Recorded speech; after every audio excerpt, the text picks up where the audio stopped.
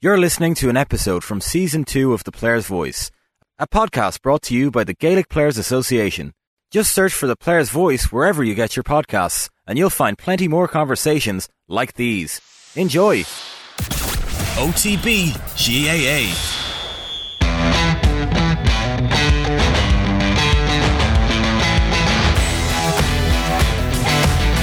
Welcome to the latest episode of The Player's Voice, where this week we are joined by Antrim hurler Domhnall Nugent. My name is Alan O'Mara. I'm the host of this podcast, a former Cavan goalkeeper, and a performance and wellbeing consultant with sports and business leaders around the world. Having struggled with addiction to alcohol and cocaine, Domhnall Nugent spent 3 months in residential rehabilitation. He is now an addiction facilitator and the founder of Let's Face It, where he raises mental health awareness and releases his own weekly podcast. During this powerful conversation, Domhnall and I reflect on our respective mental health journeys and share our different experiences of hitting rock bottom, reaching out for help, and lessons learned in recovery. The Player's Voice is brought to you by the Gaelic Players Association in collaboration with Real Talks. The podcast series is part of BEO360, a GPA programme that empowers inter-county players across 4 key areas: life skills, well-being, dual career and transitions. Please go to BEO360.gaelicplayers.com to learn more. If you're a GPA member in the Republic of Ireland and are impacted by this episode, please call 1800 989285 or text GPA to 50808. From Northern Ireland, please call 0800 044 5059 or text GPA to 85258. If you aren't a GPA member and want to learn more about important mental health services, please check out the likes of the Samaritans, Pieta House or Quinn Moira. But for now, please sit back, relax and enjoy part 1 of our 2-part special with Domhnall Nugent on The Player's Voice.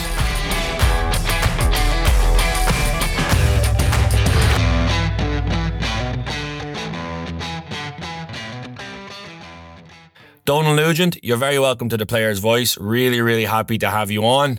For anyone that doesn't know, you're an Antrim hurler, you're an addiction facilitator, you're the founder of Let's Face It.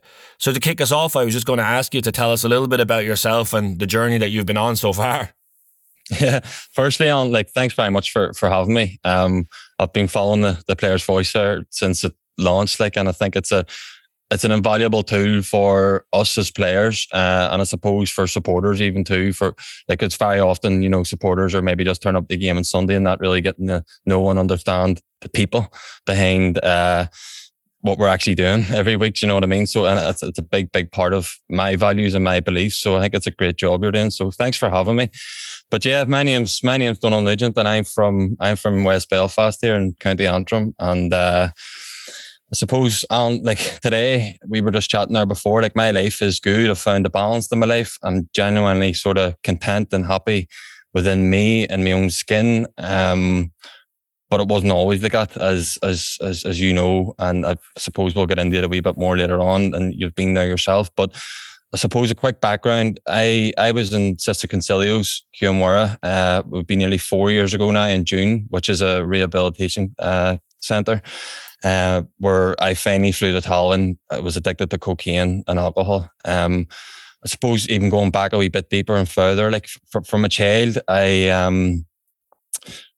always lost myself within, up against the wall, playing games, coaching, maybe even in school. Everything, my whole life was revolved around the GAA. And that was due to what was going on at home, basically. The hurling the football field was my safe place. I went through quite a traumatic childhood, which I'll talk about in a bit here. But basically I was an addict long before I picked up a drink or picked up a drug, Alan. And the whole way through school, I was quite successful in terms of, individual awards. Even with my club, St. John's, we were very successful in minor and under 21s. Going into maybe even 6th year, I was head boy in the school. We have a thing up here in Ulster, or you're an Ulster man. Colleges All-Stars in school. I had 3 colleges All-Stars, in 5th year, lower 6th and upper 6th. And by right, you're only supposed to really get them things whenever you're upper 6th, getting ready to go to university, And I think, and it was nothing to do with talent. it was just to do with me just being obsessed because it was my outlet. And then you get the 18. I was head boy in the school, got me A-level results, and I got accepted into the St Mary's Teaching College there in the Falls Road. And the start, it was quite good. I was captain of our freshers football team. I was midfield along with Cahill McShane there from Tyrone. I was probably a role model to a lot of people. I was a role model to a lot of people. And do you ever see the advert on TV? There's a guy out partying with all his friends, and he comes home and he looks in the mirror and he sort of pulls the mask off, and he can't really look or doesn't really know what he's facing in the mirror. That was kind of me, even at a school level. We have a place called the Holy Lands, and it's sort of the student area where everyone goes and lives or whatever. And that's whenever I was probably firstly exposed to alcohol. Right.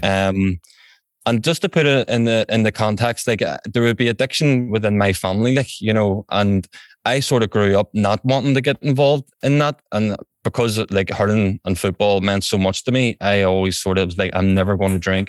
I'm never going to do drugs. I'm just going to be the best hurler in Antrim or the best footballer in Antrim. Because like at upper sixth, I played 2 national leagues, like hurling and football, for Antrim seniors, like, and you know, so that's sort of the level in terms of where I was at that age. So like drink wasn't really on the radar, but of course, and I don't begrudge drink. I'm definitely not a hypocrite or anything like that. And I actually I'm all for the sort of student life and mystery tours and getting to know people. Like I'm all for that. But not whenever you have all this madness going on in your head, what I had from when I was a child. Like, and I started drinking then.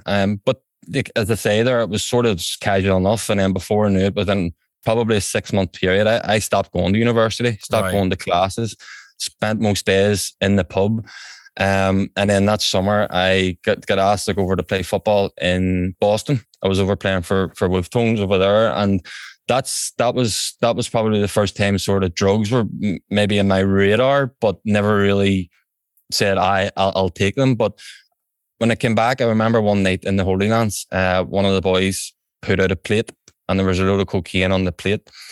And I think this is important to note too, like did I feel like if I didn't take the coke that I wouldn't fit into that particular friend group? Absolutely. Did I feel like if, you know, they might have thought that it was a big woos or something like that, you know, I did feel all them things, but I remember that night clearly. Like I made the choice.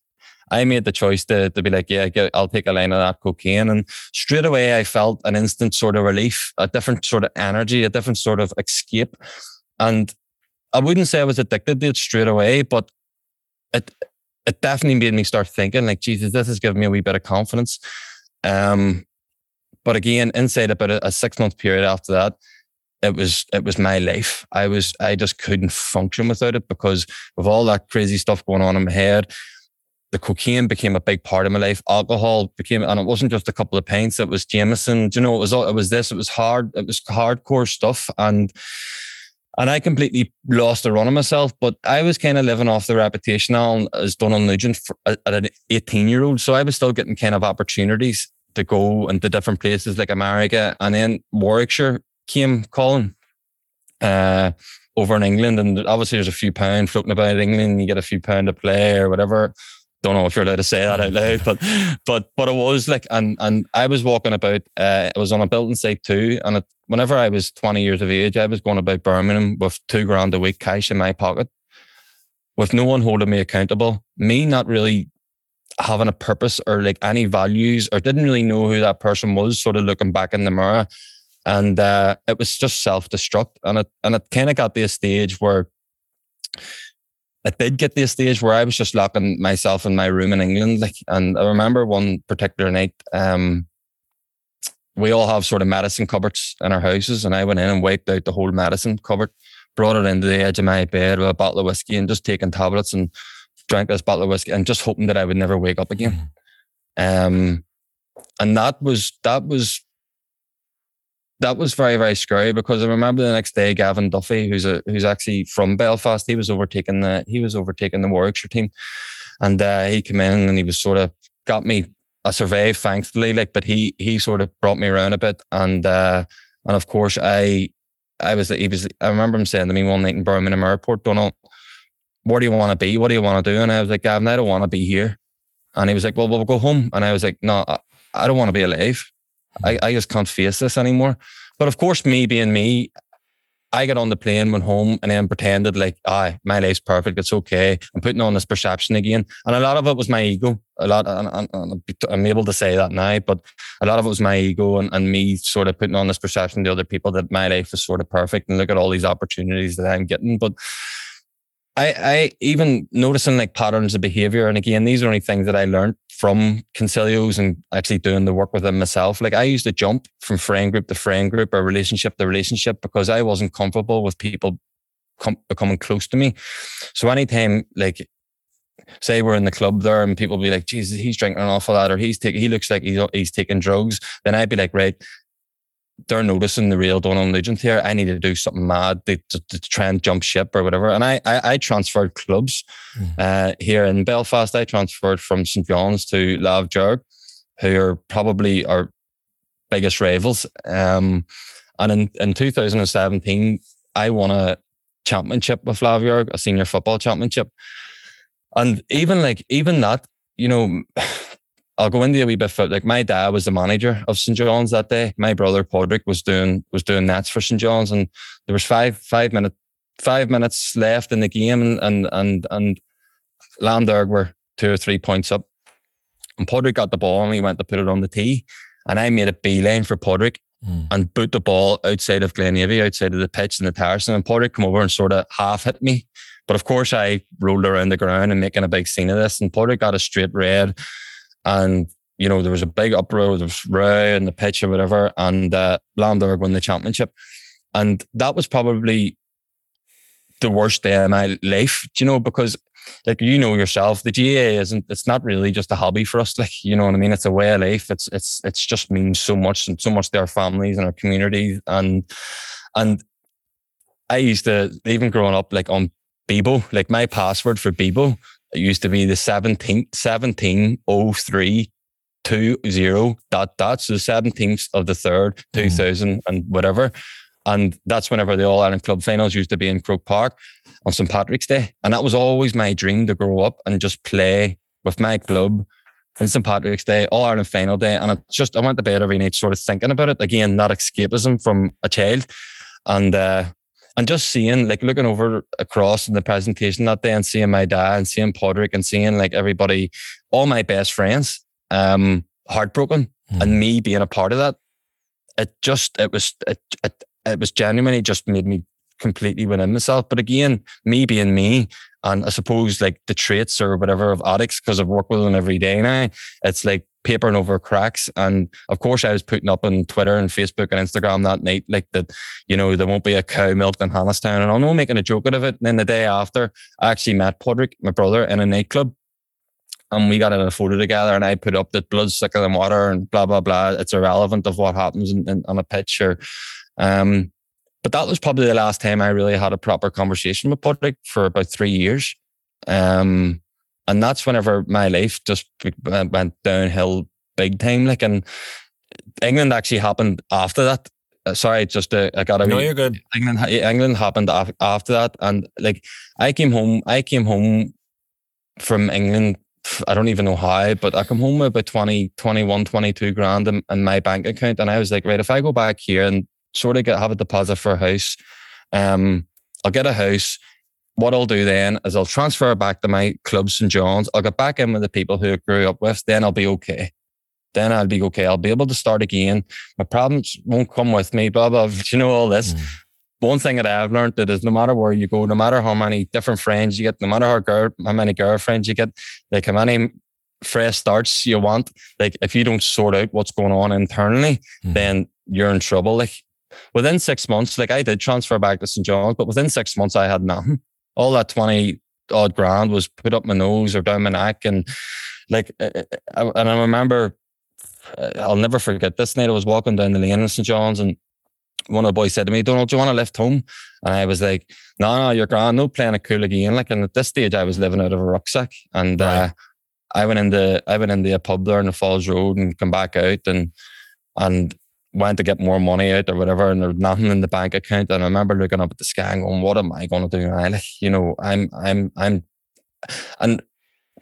this was all due to just not being honest with people, because I did have people in my life who genuinely wanted to help me. But again, back to my ego and back to all these things, that I would rather have lain under a bus shelter. I would have rather sofa surf for 6 months or whatever than actually tell people this is what actually is going on in my head. And I remember after that night, like going down the lane and stuff like that, I remember I woke up on my granny's porch, and it was very seldom that I would have done that, you know. And suppose anyone who follows me on Instagram or any of my social medias, I have an Uncle Eamon who's Down syndrome, and he's my best friend in the whole world. Like, and we have been since I was born. Like, I love him to bits. And my granny opened the door and she was in tears, but Eamon was over her shoulder in absolute tears as well. And it's a vision that I'll never ever forget. And they were just saying, please, Domhnall, will you just go and get some help? And it was then that I probably knew, Alan, that if I wasn't going to go get help, the next thing that they'd be planning for me here was a funeral. Yes. And this sort of next part shows the importance of the GAA and the community, and how lucky we are to be involved in such a community, which is the GAA. And there's this guy called Paddy Hannigan, and he's from St. John's. And from I was about 15 or 16, he always used to say to me, if you ever need anything, give me a shout. If you ever need anything, give me a shout. And I was going, what would I need that Egypt for? Like, do you know what I mean? Like, and of course, me playing it cool. But I rang Paddy Hannigan that day, and the phone rang twice, and he just answered the phone and he says, are you ready? And I was going, hi, Paddy, I don't know what you're talking about, but I think I'm ready. And he came over to me and he came over to my granny. He was there within half an hour, and he was asking what the crack was. And I told him I was just honest. I was drinking the way I was drinking. I was taking drugs the way I was taking drugs. And we phoned Sister Concilio's. And on the 3rd of June 2019, I admitted myself in there, and I knew for me to go there and for me to actually want the help and want the change, that I knew I needed to start being honest. Like, I'd never been honest in my life because of these things that I talked about at the start, with my childhood and the trauma and stuff like that. And the day I started being honest, Alan, was the day I thought that I had a wee bit of a glimmer of hope. And I remember my key worker at the time was Willie O'Connor. He's from Dublin, and who's actually, we're really, really close now and do a lot of work with each other now. And I said to him, Willie, would I be able to get a chat with you? And I built this whole thing up. And which, you know, I was carrying it with me for my whole life, I suppose, and went in and had the conversation. It lasted 10 minutes, but I told him what was going on. And what was going on was that I went through sexual abuse whenever I was a child. And like, it wasn't just the incidents that happened that made me the way I was in terms of escapism, but like going back to even that 18-year-old who's in St. Mary's University, like has the world at his feet. Like, I remember at 18 years of age, I'm going down into town, and we have a nightclub called the Kremlin, which is a gay bar. And I'm standing in the middle of the Kremlin looking around me going, is this what I am? Am I? Not that there's anything wrong with people like who are gay or anything like that, but I was in such a mixed up, insecure, was questioning my own sexuality because I couldn't have, you know, sex with girls. And then I was going, like, I even had girlfriends at the time. And if I couldn't have sex, then I was doing something crazy, cheating on them or stealing or doing lying or doing whatever. So they wouldn't really know who the real me was. So that conversation lasted 10 minutes on. And honestly, it was amazing. And not that the problem went away or anything like that, because it's something that I have to work on. I was away this morning doing bits and pieces, working on that and trying to do my somatic stuff, and, you know, which is great. But whenever I had that conversation with Willie, he was able to then say, hold on, but there's such and such is going through that, such and such is going through that. And I went, what? I thought I was the only person in the whole world that was going through what I was going through. So it was then that I sort of got a glimmer of hope, and I had a journal. And for anyone that's listening, maybe struggling, like, and maybe we'll get into what you do to keep yourself well too. But anyone who, like, I see journaling and writing down how you're feeling, like, it's the best thing. And I still do it every day now. But I wrote at the bottom of it, and I don't know where this came from, be excited about who you want to become. And every day, no matter if it was a crap day, a good day, anything different, it was be excited about who you want to become. And in rehab, like you've no TV, you've no newspapers, you've no contact with the outside world, but what you do have is an imagination. Do you know? And it was then that I didn't know what it was called. I do now, and it was called visualization. So I was going to bed every night going like, what could I be? And I was seeing myself in Croke Park with Antrim, and I was seeing myself maybe standing in front of people, like talking and like showing people that like this is how you can get better. Like I've been through all this and get out of it. And, you know, it sort of gave me so much energy. And, and it was then that it was just like, you know what, I'm going to keep doing this and keep working on myself. And I was there for 3 months, and it genuinely changed my life. It actually gave me a life. To be honest, it gave me a life, and ever since then, it's just been constant work on myself, I suppose. But that's long and short of my journey, I suppose, to when I got the rehab on, and like I would often call it the journey and no destination, and I suppose we'll get into that a bit more now. In terms of ups and obstacles. Obviously, goes without saying. First of all, thank you for sharing all that.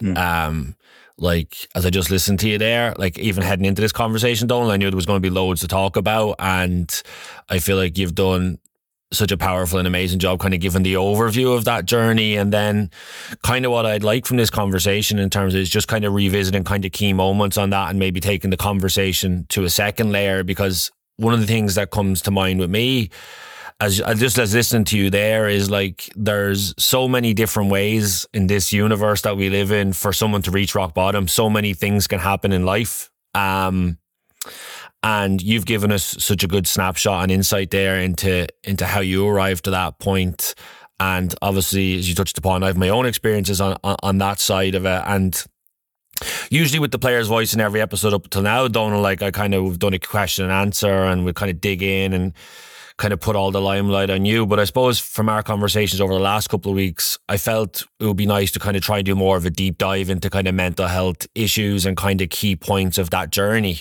And I'm kind of very appreciative and very aware of what you've shared with me there. And I suppose before we kind of start that journey, I was just I feel like I feel compelled to give you the opportunity to, like, do you have, you obviously have your own podcast, and we're going to cross this over with Let's Face It, but is there anything kind of on my own journey on my side that you'd like to know from me kind of before we kind of start digging into kind of some of those points around reaching out for help, around getting treatment, around staying well? Yeah, absolutely. Like, and Alan, I've been reading like the last couple of weeks, different articles that you're doing and the books that you've had, and to be honest, like this goes as far back as whenever you sort of came out and talked about your mental ill health or your journey. Like, no one was really talking about it then. Like I had people who I could look at, the likes, you know, who were public and be like, do you know what, such and such, you get through it, so I can get through it. Especially within the GAA, like you were kind of, you know, one of the first to actually come out and be public. Like, how did that even make you feel on making that breakthrough in terms of making things public? But even before you answer that, I sort of wanted to get into, you know, maybe like obviously mine all stemmed from like a trauma with a sexual abuse, and I'm okay talking about that now. And this is only a recent thing, being able to talk about that. But do you think that, even from your experience, that this comes from a particular stem of like an incident, or is it, what was yours due to insecurities, or where do you think yours actually came from in terms of the depression and not feeling good about yourself? Yeah, it's a great question. I suppose where I go back to, and for anyone that doesn't know, like, so I would have gone public in 2013. Actually, it's just it's coming up to the 10-year anniversary of me publishing that piece. Like I was playing with Cavan at the time, and like, yeah, I actually, like, I think I was the first like active player to kind of go public, like in terms of I'm playing, I'm dealing with this issue, it's active. It wasn't like me, you know, a retired player looking back, kind of reflecting back on it. It was, and to the point you made there, like I wanted to change it. Like I kind of knew deep down that I was like, right, I'm going to try like break this glass ceiling. Like I'm going to open up a national conversation here, and also give other people the space to come forward. And I know there's names come to mind, like obviously we're talking today, there's Chris Kerr, there's Shane Carty, there was Conor Cusick, like Barry Hennessy, there's like loads of names I could say now, but at the time I didn't really have a reference point of somewhere to go or to turn to. And I was still dealing with my stuff, but I wanted to change it. And to answer the second part of your question, like there wasn't one big issue, that there wasn't a trauma of like an abuse, or there wasn't an addiction, or there wasn't like one big thing, Domhnall. But I suppose what there was a series of smaller things that added up because I couldn't process what I was thinking, feeling, and I didn't know how to take better, like the right actions to take. Like I did what we've all probably done variations of at times, is suppress, compress, push down, smile, wear a mask, and pretend I'm doing okay. And in the middle of all that journey, one of the mistakes I did make was, and I relate to some of what you talked about already, like my athletic identity became who I was. So Alan O'Mara, the footballer, if I was playing well, if Cavan were going well, I could kind of, things were going well for me, or I would certainly pretend. Well. Yes. Yeah. And anyone that's listened to this, like the time I was growing up playing for Cavan, like we weren't going well that often, to be perfectly honest about it. And that also, like, that boiled down if the team was winning. But then there was also the stuff like, selection, am I playing or am I not? Like, that was defining my self-worth. So if I was in the team, yes, I'm good, I'm worthy. But if I wasn't, I was a goalkeeper, so there was only one spot to get into. Like, if it wasn't, then that would start kind of eating and clawing at me. But I give, like, an overview of what will come to mind of issues that happened in that kind of period of time is, like, the death of my granddad, who was like the first person who I loved that like died, and I didn't know how to handle like bereavement. I didn't know how to handle that grief. I came to the end of like a long-term relationship with a girlfriend who from my teenage years, like your first true love, and that kind of, when you're a teenager, like this is the one, we're going to be together forever, which like wasn't the case and isn't the case often, but I didn't know that. Was in a college course I wasn't enjoying, like, I suppose all that, I didn't really know who I was or what I was about, felt I was capable of more. So all I did was sport and football became that thing to just be like, okay, I'll wear that mask all the time. But there was other parts to me, and kind of, as the years went on, you felt like I wasn't being true to myself, was being inauthentic, and it just became this energy drain where I felt like I was an actor in my own life almost. And like, I think it kind of came to its bottom. And I know, like, some of my stuff, even like from listening to what you've described, like, it sounds so some of mine genuinely will sound almost like trivial, and you'd be like, what are you talking about? But I came to the end of another 21 journey where we had a breakthrough win. We won Ulster, the first Cavan team to like win anything in so long. So it was like this huge like ordeal, such a huge achievement. And then it kind of I advanced to like the senior setup, and it just became such an anticlimax so quickly. Like, I didn't feel the connection, I didn't feel the escapism, I didn't feel like almost like the love of the game around me. And so when that was taken away, all the other issues which had been burning away, like, it just collapsed. And within a 6-month period, I basically, easiest way to describe was, within a 6-month period, I went from playing in Croke Park, chasing my dreams, living my dream, to hitting my rock bottom, where for the first time suicidal thoughts became suicidal feelings, and then like they almost became a suicidal action. And that was the first time where I used a little triangle, like, what am I thinking, what am I feeling, okay, what action am I going to take? That was the first time where I was like, I nearly did that. And that just shook me to my core, to the point of, visualizing yourself dying, visualizing my parents at my funeral, for example. Like, I remember seeing my parents in my local church, standing beside my coffin crying. And that's what pulled me out of that moment. And was that, you talked about visualization earlier, like there's visualization on the other side of it, like the other side. And like, that would be kind of the snapshot of what happened, though. And I did want to kind of touch upon like how different my journey would be to yours, like how different those issues are, but also how we both arrive at the same point, like questioning everything, question yourself, ultimately thinking, do I even want to be alive? Yeah. I actually think that it's really, really important here, Alan, the very fact that, okay, whenever people kind of hear my story or whatever happened, they'd be like, Jesus, that must have been terrible, or and then obviously yours is different, and it's community, like a lot of different things, but we felt the same way whenever we were in rock bottom. So no matter what, and I actually wanted to ask you 2 questions here regarding that. Like, whenever you felt in that sort of rock bottom, did you be like, oh, but hold on a minute, my problems aren't even that bad compared to Johnny down the street or whatever, James, who's just something really bad's just happened to him. Like, and I think that's really important to note, because whenever we're in as you say, we just suppress them things then, in a society we live in, especially in Ireland, and I suppose in the North, our parents and their parents were brought up, I suppose, during troubles or whatever, they brought up to say nothing. say nothing and get on with it. And I suppose especially in here in Belfast and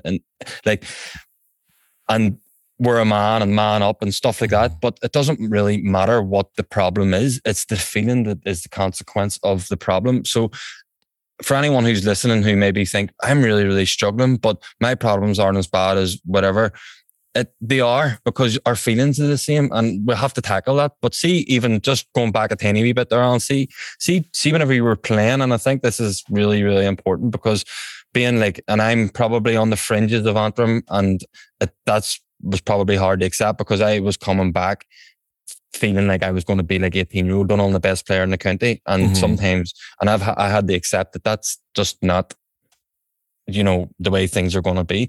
Did you worry about what other people were saying about Alan O'Mara? Were you comparing yourself to the other goalkeeper? I'm not as good as him. Or was there any of that in terms of how you viewed yourself, body image or whatever? Nah, I think by the time I spoke about all the stuff and that, I'd obviously done 2-3 bodies of, I would call it 2-3 blocks of training and counselling, where I'd kind of really dug in and built myself up enough where I felt okay, I am comfortable in my own skin. I'd be lying to say there wasn't insecurity there. I'd be lying to say that after releasing the article, getting back into the team, I was if I don't get back into the team, am I just this sad person that just has a sympathy story and can't even get playing on the team? I'd be lying if those thoughts weren't there. But I suppose the big difference is kind of, as we've just touched upon, as you go on that journey of well-being, you start realising, okay, what am I thinking? To be honest with you, we all have hundreds, thousands of thoughts all a day. A lot of them aren't true, or a lot of them aren't real. And then it's, okay, what am I feeling? Okay, so let's say I think, yeah, look at you writing your article, you got all that praise, but you can't even get in the team, you're a loser, you're still, you're crap, you're a fraud. And I go, okay, how does that make me feel? Okay, maybe I feel embarrassed, maybe I feel angry, but then I get to choose how I respond to it. Then I get to choose my action, and it's okay, what am I going to do about it? Sometimes, as you said, that could be journaling, being yeah, that is stupid, and the thought comes in and it's gone, and see you later. Maybe it is, hey, I'm going to go back to my counsellor, I'm going to dig into this and have a conversation about it. So I definitely would be lying if I said that it wasn't challenging. But I suppose the big thing for me was when I separated Alan O'Mara, the person, from Alan O'Mara, the player, Domhnall, was that I felt comfortable to step away from the game at different times. Up until when I went for help, no matter, I just was lost in this thing, and I'd be grind, persevere, be resilient, keep the chin up, chest out, all those kind of stereotypes. But there was times then afterwards where I just stepped away from the game. So 2014, I was struggling again, gone through the National League, wasn't getting in the team, played the last National League game, was coming into the championship, and I was I'm going to step away from here, because this is bringing me down. And as much as I thought I'd piece it together, I hadn't. So didn't play 14, didn't play 15, came back in 16. Much better in terms of where I'm at myself. Basically was a backup keeper all year 2016, but at that point was way better equipped to deal with it, and actually took joy in my role within the group in terms of being part of it and being plugged into it. So yeah, definitely was challenging. And I suppose the other thing I wanted to touch upon just from what you said there is the different kind of, one of the things we do, and I definitely would relate to as an athlete, is we compare ourselves to other people. Yeah, well, if he can do that, I can do that. Or if he can handle that, I can handle that. It's with mental health and well-being, it's never a competition. It's not who can endure the most. That's not the prize for this stuff. Yep. It's and how you arrive at that point is, there's, like I said earlier, there's so many different things that can happen to us all. Resilience levels are different. Issues, backstories are all different. It's not a set equation of it's not an even competition, basically. No. And the same destination. Yes. And it's the big thing is that when you reach those points is that you internalize it and you shame yourself. And the one thing I did want to say, even as I was saying my stuff, it sounded trivial compared to what you described. But I remember feeling like I was the only person in the world feeling that way. That's what I remember. I remember thinking, the shame, the guilt, no one else feels like this, only me. And I suppose I just want to kind of hammer home that that's just not true. And like how you arrived to your granny's porch versus how I arrived to driving down the motorway thinking about crashing my car into a wall doesn't really matter, because that's where we are. And as people then, and as humans, like, it's okay, how am I going to move forward here? And that was kind of where I wanted to go next with this, to throw it to you. Like, I always, when I reflect on that time, like, describe it as like a U-shaped valley. And yes, I was high, always good, or, you know, certainly looked like it was good. And then you end up, there's like this journey downwards, and it can happen at different rates of pace, different steeps, or different slopes, but you ultimately arrive at this bottom. And I feel like me and you could spend, honestly, like about 6 hours talking about everything that went wrong in our lives. And I think we've both given a fair overview of the kind of backstory of what happened. And I throw it to you, but like, I would feel more comfortable, and kind of, I feel like the conversation would be more helpful to talk about like the rock bottom moment itself, and then kind of advancing from there. Yeah. I don't know if that's your feeling, or if there's that kind of you, anything you did want to dig into in terms of backstories, or kind of getting to that point. No, and I actually, and this could open up a whole new can of worms, because it's actually like, obviously I was being, like, from my get out of rehab, say, like, you go into Alcoholics Anonymous, and people who are struggling with gambling go to GA and NA for narcotics and stuff like that. And it helped me get well at a time. But you're going into a room, Alan, and you're constantly talking about what happened. Like, you're constantly bringing up of what we just talked about, like, and you're maybe doing this 2, 3, 4 times a week. Like, so where's the progression? Where's the getting on with like a new life or a new start, or like, do you know what I mean? And I listen to a lot of podcasts, and massively in the podcast, and the diary of the CEO, Stephen Bartlett, done one with Jimmy Carr one time, and Jimmy Carr, the comedian, and Jimmy Carr had the first 20 years of his life was shocking, like very, very bad. And he actually says, okay, so say on average we live until we're 80. He's like, the first 20 years of my life was crap. So am I going to let like the first quarter of my life be dictated? You know, am I going to let that dictate the next 3 quarters? Or am I going to use the first quarter as ammunition for the next 3 quarters of my life to push on? And I listened to that one day and went, wow, it was so powerful. And it's so true, because and you just said there, you're not Alan Lamar, the footballer or the athlete or whatever. I'm not Domhnall Nugent, the alcoholic or the drug addict or the person that was in rehab. You're not the Alan Lamar who's depressed. No, that's not us. And I suppose that's why to be excited about who you want to become and stuff like that came into, because I wanted a future, I wanted to push on, but also knowing that, you know, this is going to be with me, and it is the journey with no destination. We do need to keep working on ourselves and constantly, you know, having our guard up, for want of a better term, maybe. But I just think that I agree with you, and it's that staying well part, and making that next step, and being like, you know what, this has happened, okay, but how can I suppose move on with my life? And I think it's like just seeing what you're doing. I suppose what I'm doing now, like I launched Let's Face It about a year ago now. I have a weekly podcast to do a lot of work within schools and businesses, and I have live events, you know, wellness events, not sort of doom and gloom. It's like, right, this is what we can actually do with our lives if we keep on top of these things. And that's, I suppose, what I maybe even want to get into next, in terms of it's nearly like maintenance, I suppose, isn't it? And maybe like checking in with ourselves, and what I suppose we'll both do, even to look after our mental health and well-being. And there's a couple of things that you even said there about, like, even Kevin, if they're doing well, you're doing well. And then you said about maybe you made that separation. And I wanted to ask you, like, how did you make that separation? And like, because I'd be a big believer in not putting happiness in anyone else's cup. Sure. You know, and filling up my own cup first. Like, so how, like, in terms of that separation and being like, you know what, I'm Alan Lamar, I have a lot of things going on in my life, which are great, which I want to do. It's my purpose, but this is who I really am. And I'm able to sit on maybe a Saturday night and watch a film. I'm not worried about what everyone's saying or the world or any madness. Like, how do you make that separation? I think, like, if I was to jump back a couple of years, like, I think definitely when I was in my early 20s, like, I used to always feel like I just wore, whatever environment I was in, like, I would kind of wear a mask to match that. So, like, if I was in work, I was Alan Lamar at work. If I was at football, I was Alan Lamar, the footballer. And I kind of felt like I don't want it to sound extreme, like I was some, like, kind of like, you know, like, mad person, like, just like with multiple personalities. But I did always feel like I was adapting to be where I was rather than who I am. And how I actually broke it down was, you go into a therapy situation, which for me was talk therapy, and you kind of go, okay, like, I always remember having a conversation with him, and he was like, who are you? And I was like, what? Like, and he was like, how would you describe yourself? And I was like, what's this fella talking about? Like, I'm me, I'm Alan O'Mara, I'm the footballer. And I couldn't get to that second level, or never mind the third level of kind of like what I'm about, who I am. But I think how I actually start getting there was, I ended up like, I kind of start like looking at my life as there was a series of pillars. Like, so there was my family, there was my friends, there was my sport, there was my work, there was my hobbies, there was my well-being.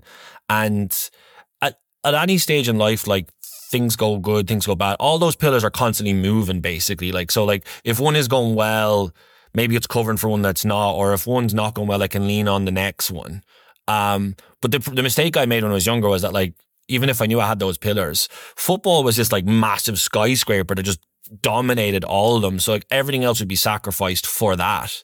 And it was readdressing that balance over time. And again, like, it wasn't this big breakthrough for me. There wasn't like a big moment, but it was just like constantly, I suppose, if to really bring it back to one thing, like, it'd be the self-awareness of like kind of like what's going on, like what's happening around me. And like, I don't want that to sound wishy-washy, but it was just becoming more attuned to my world rather than like my sport, and making sure that I was looking after those various things. And it would kind of lead me back to one of the things you were talking about earlier, though, like, and I know you're probably talking about it from the alcohol and like the cocaine perspective. And to me, listening to you, it's like, that's just giving you escapism from what's going on inside you. And likewise, for me, there was definitely times where like my GA life was my escapism, but there's definitely also times where, honestly, like, I don't, like, I was never like addicted to alcohol, but there was definitely times I was choosing to drink more than I should have been, because that was a place I was going to in terms of escapism. And it was, again, that's back to self-awareness. So you start realizing, oh, I'm doing that. I'm going on a night out to blow off steam because I can't process what's happening over here, if that makes sense. Mm-hmm. And that was kind of one of the ways I readdressed that balance. And I suppose I throw the question straight back at you, is like, what was your experience of trying to I suppose, put the pieces of that puzzle back together again? Yeah. And I think it's kind of a hard question, isn't it? But it's an important one. And I think, again, through the self-awareness and through the work, and I think for people even maybe listening and going like I was so fixated in being the best hurler in Antrim, or the best footballer in Antrim, like, as a consequence to what? Do you know what I mean? So and let's be very, very realistic. Like, not even just the best, but the best in maybe even Ireland. And do you know what, like, you're not going to be the best hurler in Ireland if you're playing for Antrim. Let's be realistic. Do you know what I mean? So why can I not? So if I'm focusing, putting all my energy into being the best and wanting validation of people who are standing in the stands or management or all these people, if I played well, then it was a pat in the back. And again, I can relate a lot what you said there about if I'm on the team, then I'm sure I'm going back into the house, into my granny's, and I'm the happiest man in the world. If I'm not, then don't talk to me. And it was like, and then work, I was missing days of work, and I was doing all these different things because I was trying to get into this team. Like, do you know? So if I'm focusing on trying to be the best at this and putting all my energy into that, then my mental health, I'm taking my eye off the ball there. Maybe my social life in terms of meeting new people, or maybe meeting a girl or anything, friends, you know what I mean? Friends with outside the GA, not really connecting with them, not really doing anything. So instead of focusing all my energy into that, I sort of found, I like to use the word balance, you know, more of a balance to life, and being like, do you know what?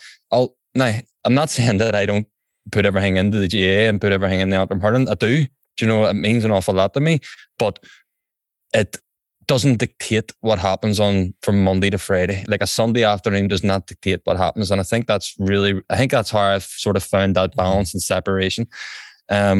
That I can get up on a Monday morning and go and work and maybe help people and do a podcast. And I suppose perspective too, stepping out of what you're actually in, because I think a lot of us are in this sort of out 5 nights a week, training so hard, trying to maybe stay up in the league, win a championship match, whatever, that we take our eye off the ball and everything else. So I think that I have a good balance between my work life, my social life, every Wednesday morning, or this morning, like we have a wee accountability group of a couple of lads from Tyrone, like, and we go to hot yoga, do you know, and we're stepping out of, we're not talking about football or hurling all the time. We're trying to develop our lives and help each other grow, and surrounding myself with, I think we live in a society where people want to see you do well until you do well. And then they want to backstab and throw in the odd comment and they want to put you back down. So it's actually spending time with people who genuinely want you to do well at their best interest, and vice versa, and creating that sort of small network of friends, and not having, like, I used to be paranoid about not being a part of WhatsApp groups or seeing people out in the night out and being like, why did I not get invited? I don't know, you don't drink, that's why I think, do you know what I mean? Why am I not involved in that? Because they all take drugs and they don't want to take drugs around you, do you know? But at the time I was going, Jesus, they don't like me, I'm not cool or whatever. Whereas now I can sit back and be like what I just said there and asked you about, like, I can sit on a Saturday night and watch a film on my own and be totally content and comfortable in my own skin because of a balance in my life, of a good network of people around me. Hurling isn't the be all and end all, even though it means an awful lot to me. Of a good enough wee business, or of good people around me who work and do this video stuff that I haven't a clue about, and I don't get stressed out about silly. Do you know what I mean? Like, and I think that, but again, it comes with self-awareness, and it comes with, I think it all just boils down to love, Alan, too, and loving yourself. And I know that sounds a wee bit cringy or whatever too, but we had a thing in Sister Concilios, and it's something that I work on even a lot now. Is she had a thing, and it's very religious, and it was like, I'm good, I was always good, God made me good, and you used to have to say this all the time, you know. But I would actually, and people say about success, and you know, and we always do compare ourselves with other people, but I strongly believe within myself that my success is to be able to wake up in the morning in a bed, because there was times I didn't have a bed, and to get up and go into the bathroom and look in the mirror, brush my teeth and look at myself and say, do you know what? You're doing all right. Do you know, in the grand scheme of things, you're doing okay. And see if that's all I do for the day, then that's a win, because there's some days where I didn't even have a bed, or I couldn't get up, or I didn't want to face the world. And genuinely, everything else is a bonus. And I think just having that simplicity and just a good core of network of people. I think people are so important. The people who we surround ourselves with so important, because as you know, we can't do this alone. You know, we can't get out of these rabbit holes on our own. Like, so, and it's important even for our journey, and to keep going and to keep progressing and to keep wanting to be the best person you are, be excited about who you want to become, is the people and the network of people we'll have around us. Like, can I jump into then to that point? Because I do feel like, let's say I talk about the use. Would you agree with that? Sorry. Which? But that I said there about the people. Yeah. Oh, 100%. Like, it's like, I think the core point of the start of what you said was around, like, actually learning to accept yourself and, like, love yourself. And I feel like, say I was listening to you there, I kind of hear, and I even go back to things in my own life, don't love.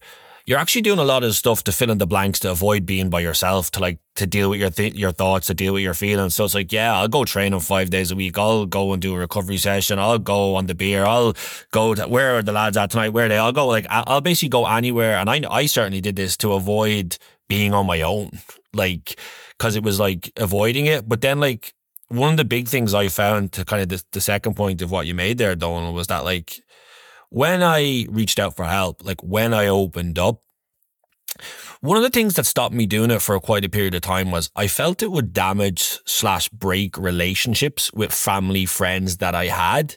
And I'm able to obviously look back on it now, like, I couldn't have been more wrong. Like, for my experience of it, was it infinitely strengthened relationships with the people in my life that were going to be staying in my life.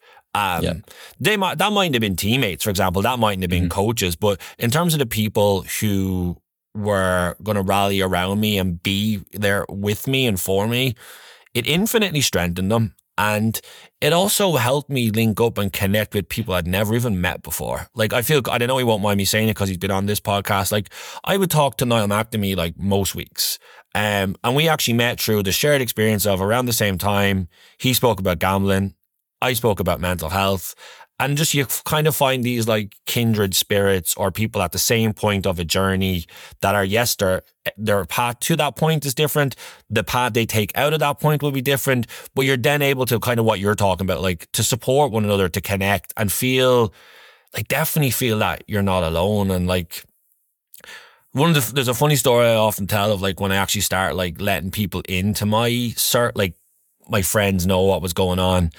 And I was in college. This is going back a good while, but like I was in college and was living with boys that I'd gone to school with, and I remember saying to one lads, "Hey, can I talk to you in the kitchen for a second?" And he was like, "Yeah, I'll be out in a minute. Like I'm playing FIFA." And I was like, "No, like I'd been building this up in my head for hours." I was like, "I need you in the kitchen now."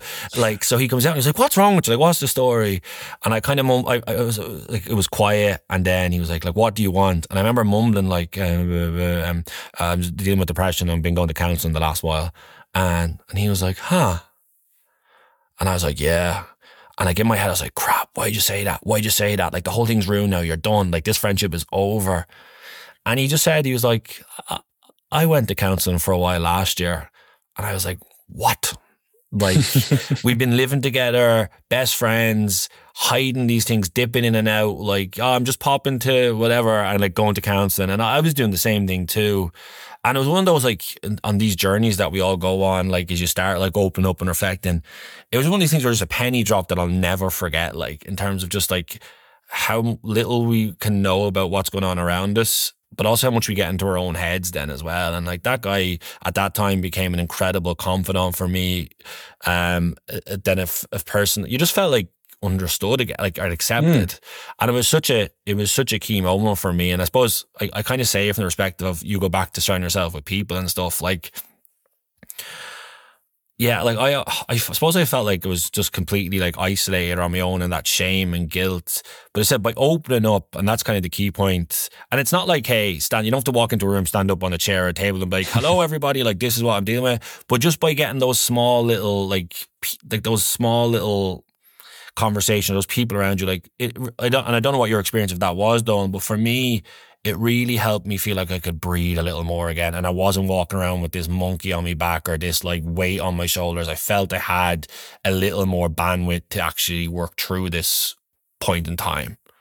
Yeah, and that's like even whenever you're having that conversation with your friend, your friendship then goes to a completely new level in terms of there's a respect and there's a bond and there's a vulnerability and a proper trust that you can actually, and listen, I'm massively into this, not only within life, but also in teams, like creating that bond and respect and being able to be vulnerable with each other. I think it's so important. But you mentioned there are a few things. I did experience that with a lot of people in terms of me being sort of open and honest. A lot of people probably knew that I was taking too much drugs and stuff like that.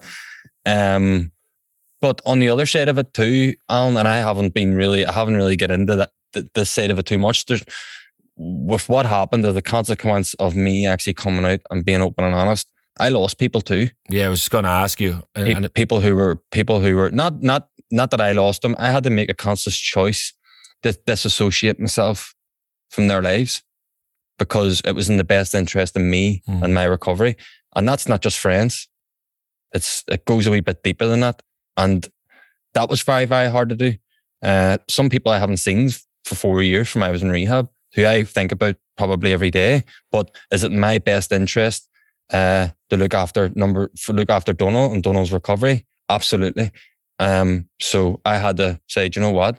I can't be associated with what you're associated with and make that choice. And sometimes, and I think that, you know, because even when I talked about at the start there of what happened, there's a lot of people who I work with don't open up because of that, because of the consequences that it might have within a family or whatever.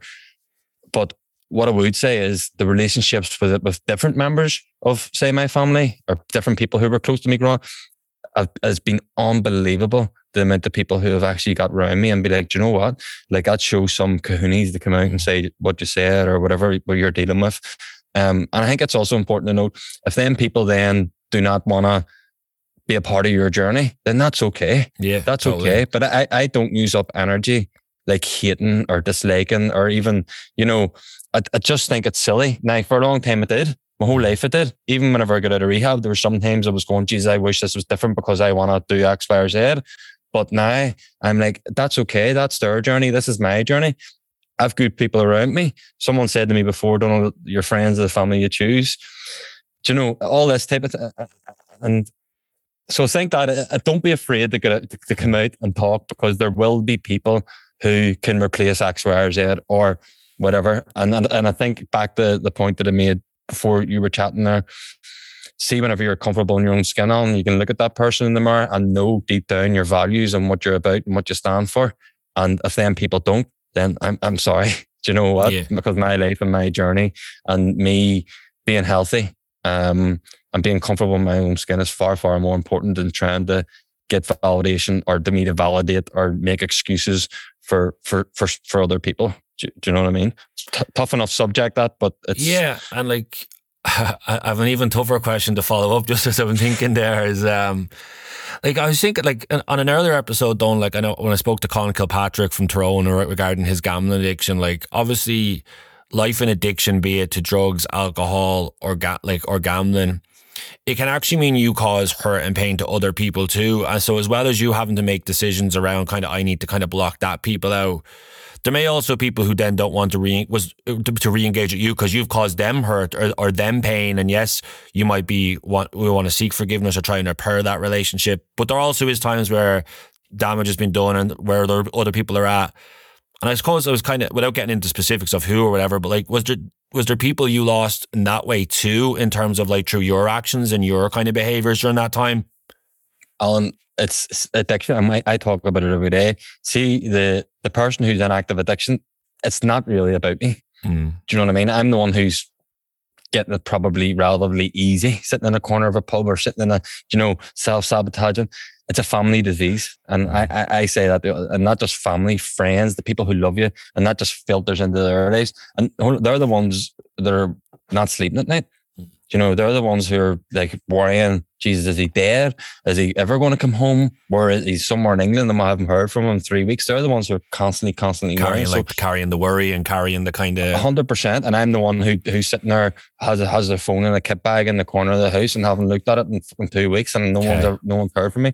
It's very much a family disease, and I think that's really, really important to note too. And there is different services like Al-Anon and stuff like that where families can go and get help and advice for people who are in active addiction. But yes, absolutely. And there's actually, whenever I went to Cumora, obviously we didn't have contact with the outside world, but anyone who I sort of thought that I affected or upset or done wrong by, I wrote them a letter. Okay. And explained to them what was going through and what happened and why, I suppose. And 99.9% of them people wrote letters back. Do you know what I mean? And I think that I'm probably, listen, there's people who are in active addiction and they might just get caught up in, like, I didn't have a driving license at the time, for an example. So like I could have very easily get into a car and knock someone down and kill someone or something. And there are things that you can't probably live with or give yourself forgiveness for. Now, there was girls involved, throughout that period who I cheated on, girls who, do you know that type of thing? Because I was so uncomfortable in my own skin. You live in a life of dysfunction, right? Like, but ultimately, it's like a dysfunctional life. 100%. So even like I wrote Damon's letters, so that's one of the things that I done was wrote people letters and explained them and apologizing. And then like that's whenever I started to build a connection with Art Podrick again through letters. Okay. My brother. Do you know? So you're old school, like and sorry for jumping in here, but like you're taking the time to sit down and be with your thoughts, kind of reflect back. You're putting pen on paper and posting it. Yeah. And then obviously there's a couple of days wait because this is, you got to put a stamp on a letter and it's got to get there. He's reading it. I'm sure it takes a couple of days for him to do the same thing. So what's that like with him? And I suppose the process of like you build it up in your head and you put thoughts to paper down and it's like, okay, here's my story. Here's my version of it. I want them to understand. I want to build kind of that rapport and like share that experience. But what's it like then when you start getting those letters back on the other side? It's firstly, see what you said there. It's mental. See whenever you're posting the letter, and then every day you're just waiting. You're waiting on is there any letters for me? And I suppose for anyone who's listening that knows my story and want to sort of hear about rehab or anything, see if you have a friend that it's in rehab, write them a letter. Honestly, you can't write anyone enough letters when they're in rehab because it's the most loneliest place, and all you want to know is the people still love you. Do you know what I mean? Yeah. So just getting them letters back and just building them, and I think that like obviously as a world and as a society with social media and all this here, and you know, like taking photos or voice notes or what, there's something so real and meaningful behind a letter. Yeah, I agree. You know, like, on writing and waiting and not coming back. And I tell you, and I see even me and my dad too, like see our relationships since then, writing letters and being vulnerable with each other on a piece of paper. It's just been like, and now we're inseparable. Do you know what I mean? Like me and Padraig and I, very, very close. Me and my dad, very, very close. Same values, same morals. You know, we're very like, and he doesn't like, I used to think that all he wanted me to do was play for Antrim and we don't even talk about football hardly anymore. Do you know, only if there's a match on TV or whatever. It's very much in terms of growing and self-development and stuff like that. So them letters, honestly, even with the girls that I mentioned and stuff too, thankfully, like they wrote back and things are good, and it's all left on a, you know, I'm not going on dates with them or anything, like, but it's left in a good, healthy enough spot that like I'm comfortable in my own skin and do you know what? And I think the big thing is here, I had to forgive myself too. Yeah. Instead of getting the big stick out and beat myself up all the time, I had to forgive myself. Self-compassion for yourself. And it helped whenever they forgive me as well. It was really a big part of my recovery, like, definitely. It's, you know, as I'm listening to you there too, Don, like I think about, say, going back to earlier, we've talked about like how a variety of things can happen to get you to rock bottom, but then also the path out of there it can be very different. And I'm thinking of you in treatment where you mentioned the word lonely there, where it's like, so how long were you in treatment for? How long were you based in the 3 months? So you're 94 days. And it's funny because I'm thinking, like, I mean, I don't mean funny literally, but like you spend months and months of, if it's alcohol, if it's cocaine, if it's training, you're basically doing all these things to escape and avoid being with yourself and dealing with your thoughts and feelings. And then you're thrown in, and I'm curious kind of what that experience is like to be there for 3 months, because mine's different. Okay, so I'm in talk therapy where it's kind of an hour a week, so I've got like I'm popping in, yes, there's an intense hour, you're emotional afterwards, you're kind of dealing, but you kind of go back out to the outside world straight away again, or I'm going home to my house that night. Did you struggle with that, on? Oh yeah, like do you know what I mean? So you're going into a room, you're being so vulnerable, you're being open, you're being honest, and it's nearly like the world stops for an hour. Definitely. And then all of a sudden, like, it's like, boom, I have to go back out and face all this stuff. So it was a wee different for me, like, you know. Yeah, no, it definitely struggled. And like, I mean, I mentioned masks earlier, and in some ways that process, you have to wear a mask because like I'm coming out of like, and yeah, you plan your counseling sessions around like, you know, so I'd hopefully I don't have to go to work afterwards, or, you know, am I going to training later?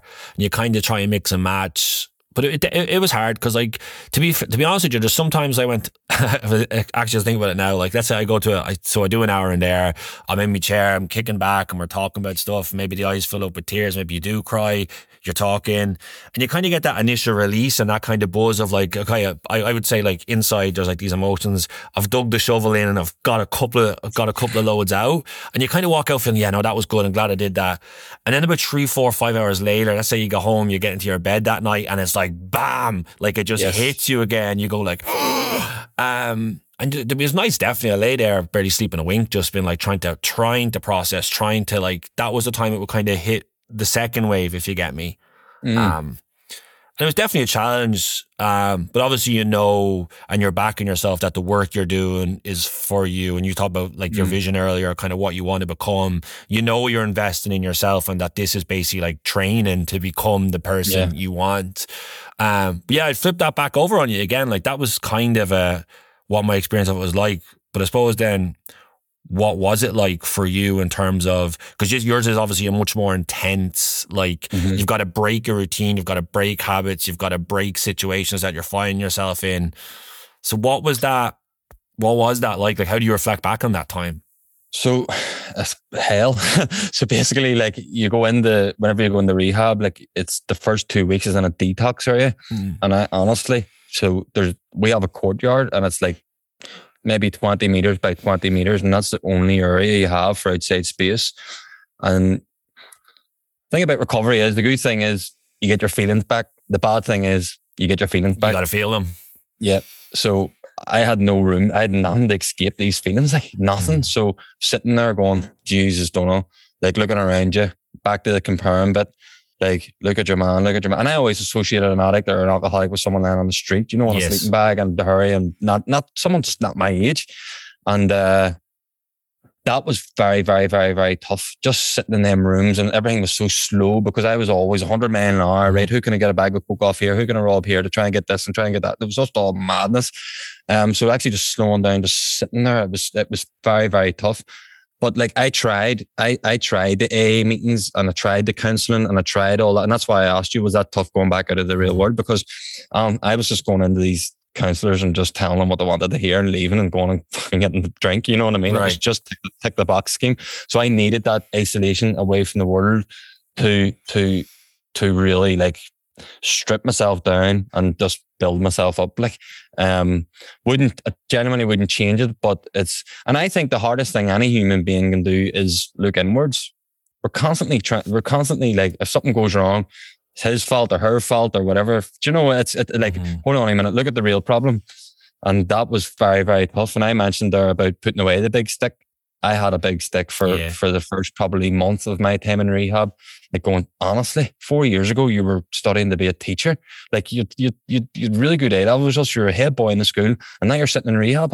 What happened? Like, you know, so just constantly beating myself up, like the people hurt and all that. But through time and through building yourself back up, and as I say, there are then we things that you put in place, and you go into Sister Concilia's, you go into rehab or nothing. I left with a toolbox and how to deal with different things that were going to happen to me whenever I went back out into the real world. And that toolbox maybe had 2 or 3 or 4 different tools in it. And I suppose now with the more work that we do, and I suppose you might be able to relate to this, the more work we do, the more people we'll have conversations with, the more therapy we do, toolbox just gets heavier and heavier and heavier. And anytime these things or obstacles or anything bad or just indifferent may come my way, because there's a big bad world out there too. I can go back into this toolbox and be like, I've dealt with this before. This is how I've done this. Boom. So practically done, like for anyone listening, like what were those things you took away in terms of feeling like you've got either skills or if it's a coping mechanism? Like give us an idea of kind of what they are practically then. If you've got to reach in and grab it, what is it you're grabbing? Like what works for you in that situation? So the first thing, I'd almost got a sponsor. Okay. So it was to get someone I can just bounce things off. And that's just someone who's lived it. Do you know what I mean? Getting a sponsor, having someone on my side, who you can tell anything to. Do you know what I mean? Like anything. Having that, being able to, as you say, like when after the journaling, being able to focus on, and you touched on it there with the work, knowing that there's a bigger picture here.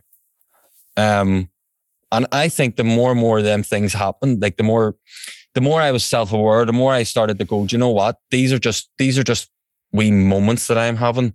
This isn't just me. So if I'm feeling really down, I would have been really down for like a week or 2 weeks or months maybe. Now I'm feeling down because there's some days I'd be driving up the road and my wee chimp would come in and say, "Don't get on the drink. Like you're nowhere near good enough. What are you doing? You're a fraud. You're this, you're that." And I'm like, put the window down and throw it out. But you know, so it's happened then we things that, and it all comes down to self-worth and self-value. And I think Gilmore and Concilia's it's a big place for building you up like that. And having a wee bit of respect for yourself. But that big thing there, picking up the phone and just ringing your sponsor, ringing a friend, and knowing what you're about in terms of your values, and that, you know, we're going to have these, as I said there, they used to be weeks, months, maybe at least go on for a long time. I can get out of them things now, and you know, it might take me a day, but that's okay. Do you know what I mean? And then tomorrow I can just start again, and there's nothing wrong with that either.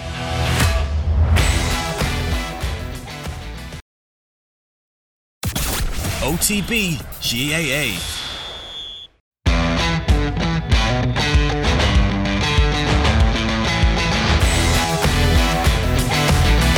Welcome to the latest episode of The Player's Voice, which is part 2 of my conversation with Antrim Hurler, Domhnall Nugent. My name is Alan O'Mara. I'm the host of this podcast, a former Cavan goalkeeper, and a performance and wellbeing consultant with sports and business leaders around the world. Having struggled with addiction to alcohol and cocaine, Domhnall Nugent spent 3 months in residential rehabilitation. He is now an addiction facilitator and the founder of Let's Face It.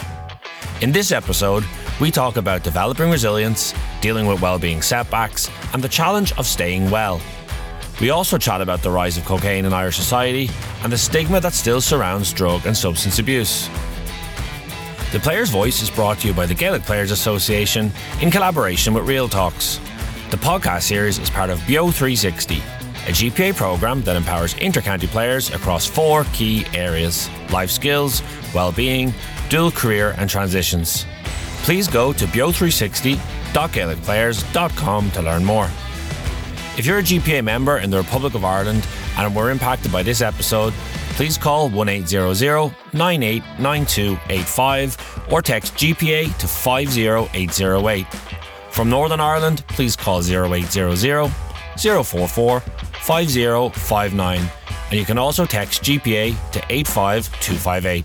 If you aren't a GPA member and want to learn more about important mental health services, please check out the Samaritans, Pieta House or Quinn Moira. But for now, please enjoy part 2 with Domhnall Nugent on The Player's Voice.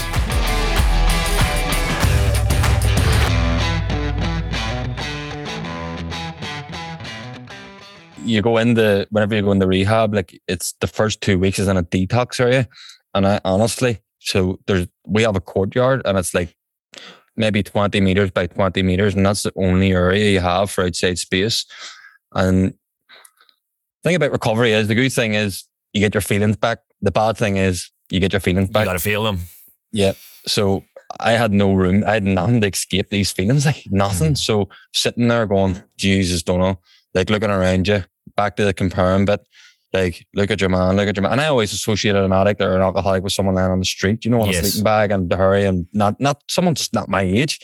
And that was very, very, very, very tough. Just sitting in them rooms, and everything was so slow because I was always 100 miles an hour, right? Who can I get a bag of coke off here? Who can I rob here to try and get this and try and get that? It was just all madness. So actually just slowing down, just sitting there, it was very, very tough. But like I tried the AA meetings, and I tried the counselling, and I tried all that. And that's why I asked you, was that tough going back out of the real world? Because I was just going into these counsellors and just telling them what they wanted to hear and leaving and going and fucking getting the drink, you know what I mean? Right. It was just tick the box scheme. So I needed that isolation away from the world to really like strip myself down and just build myself up. Like, I genuinely wouldn't change it, but and I think the hardest thing any human being can do is look inwards.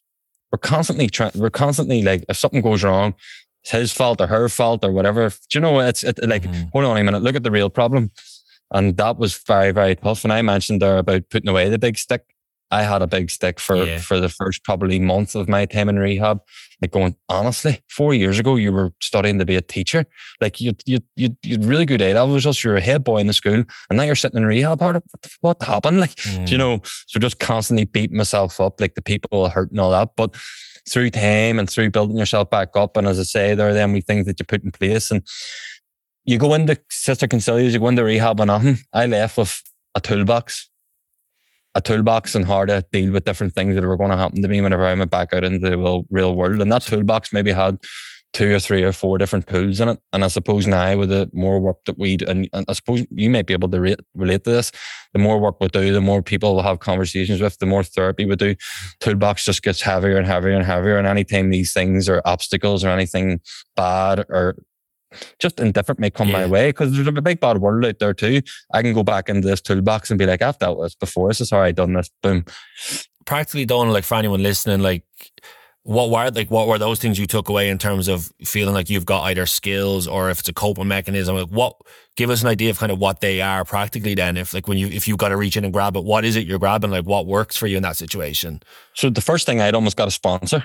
Okay. So it was to get someone I can just bounce things off. And that's just someone who's lived it. Do you know what I mean? Getting a sponsor, having someone on my side, who you can tell anything to. Do you know what I mean? Like anything.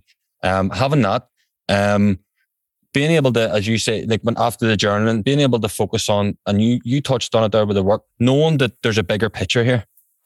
And I think the more and more of them things happen, like the more I was self-aware, the more I started to go, do you know what? These are just wee moments that I'm having.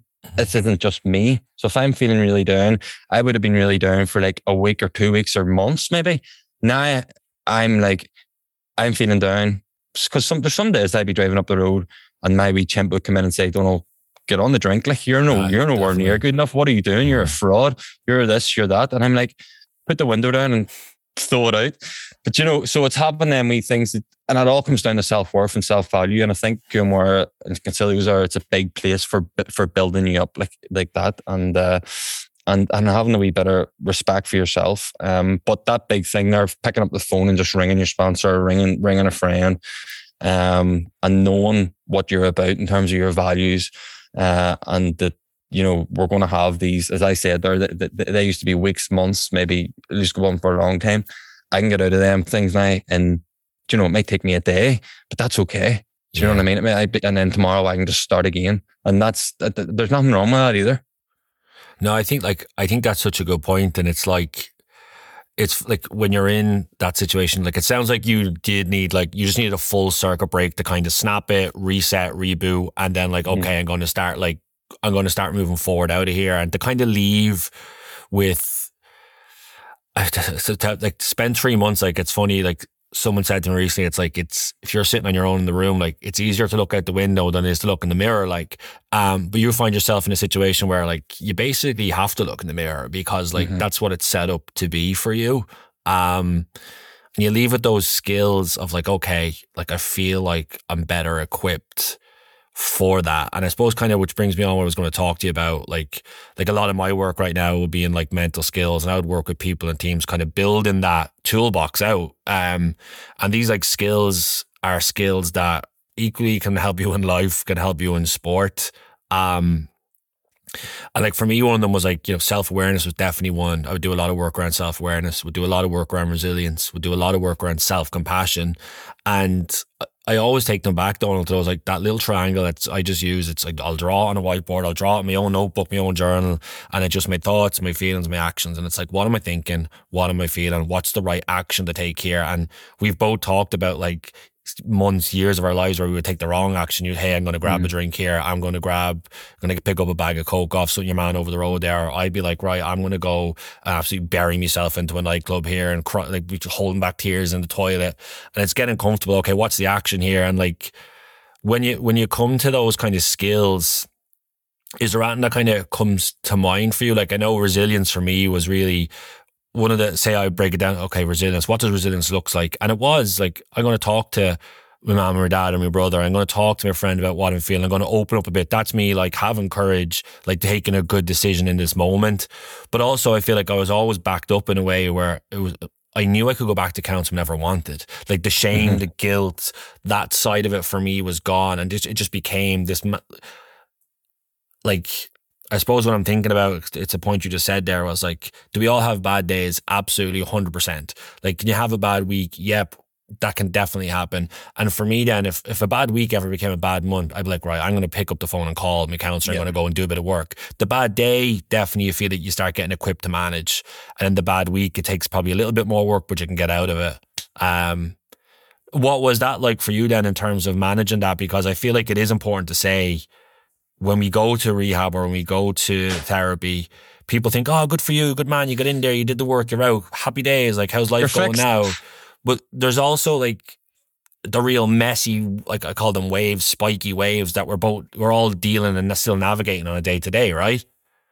100%. And I actually, like, I couldn't agree with you more, because I suppose, and then this is not like putting anyone down, it's probably a bit of naivety even in my part. I thought these 3 months will fix my wagon, and then back to what I said there, I'll be back being the best at, you know, back on the Antrim team and everything, it'll be all hurry-furry again. No, it's definitely not the case. And what I actually done there for a couple of years, particularly over lockdown, Alan, like for people like me and you, anyone can be a lonely out of place. Like, you know, and there's no interaction. You're getting programs and stuff and to do with the county and like running, you know, on my own. You're back on your own kind of more often.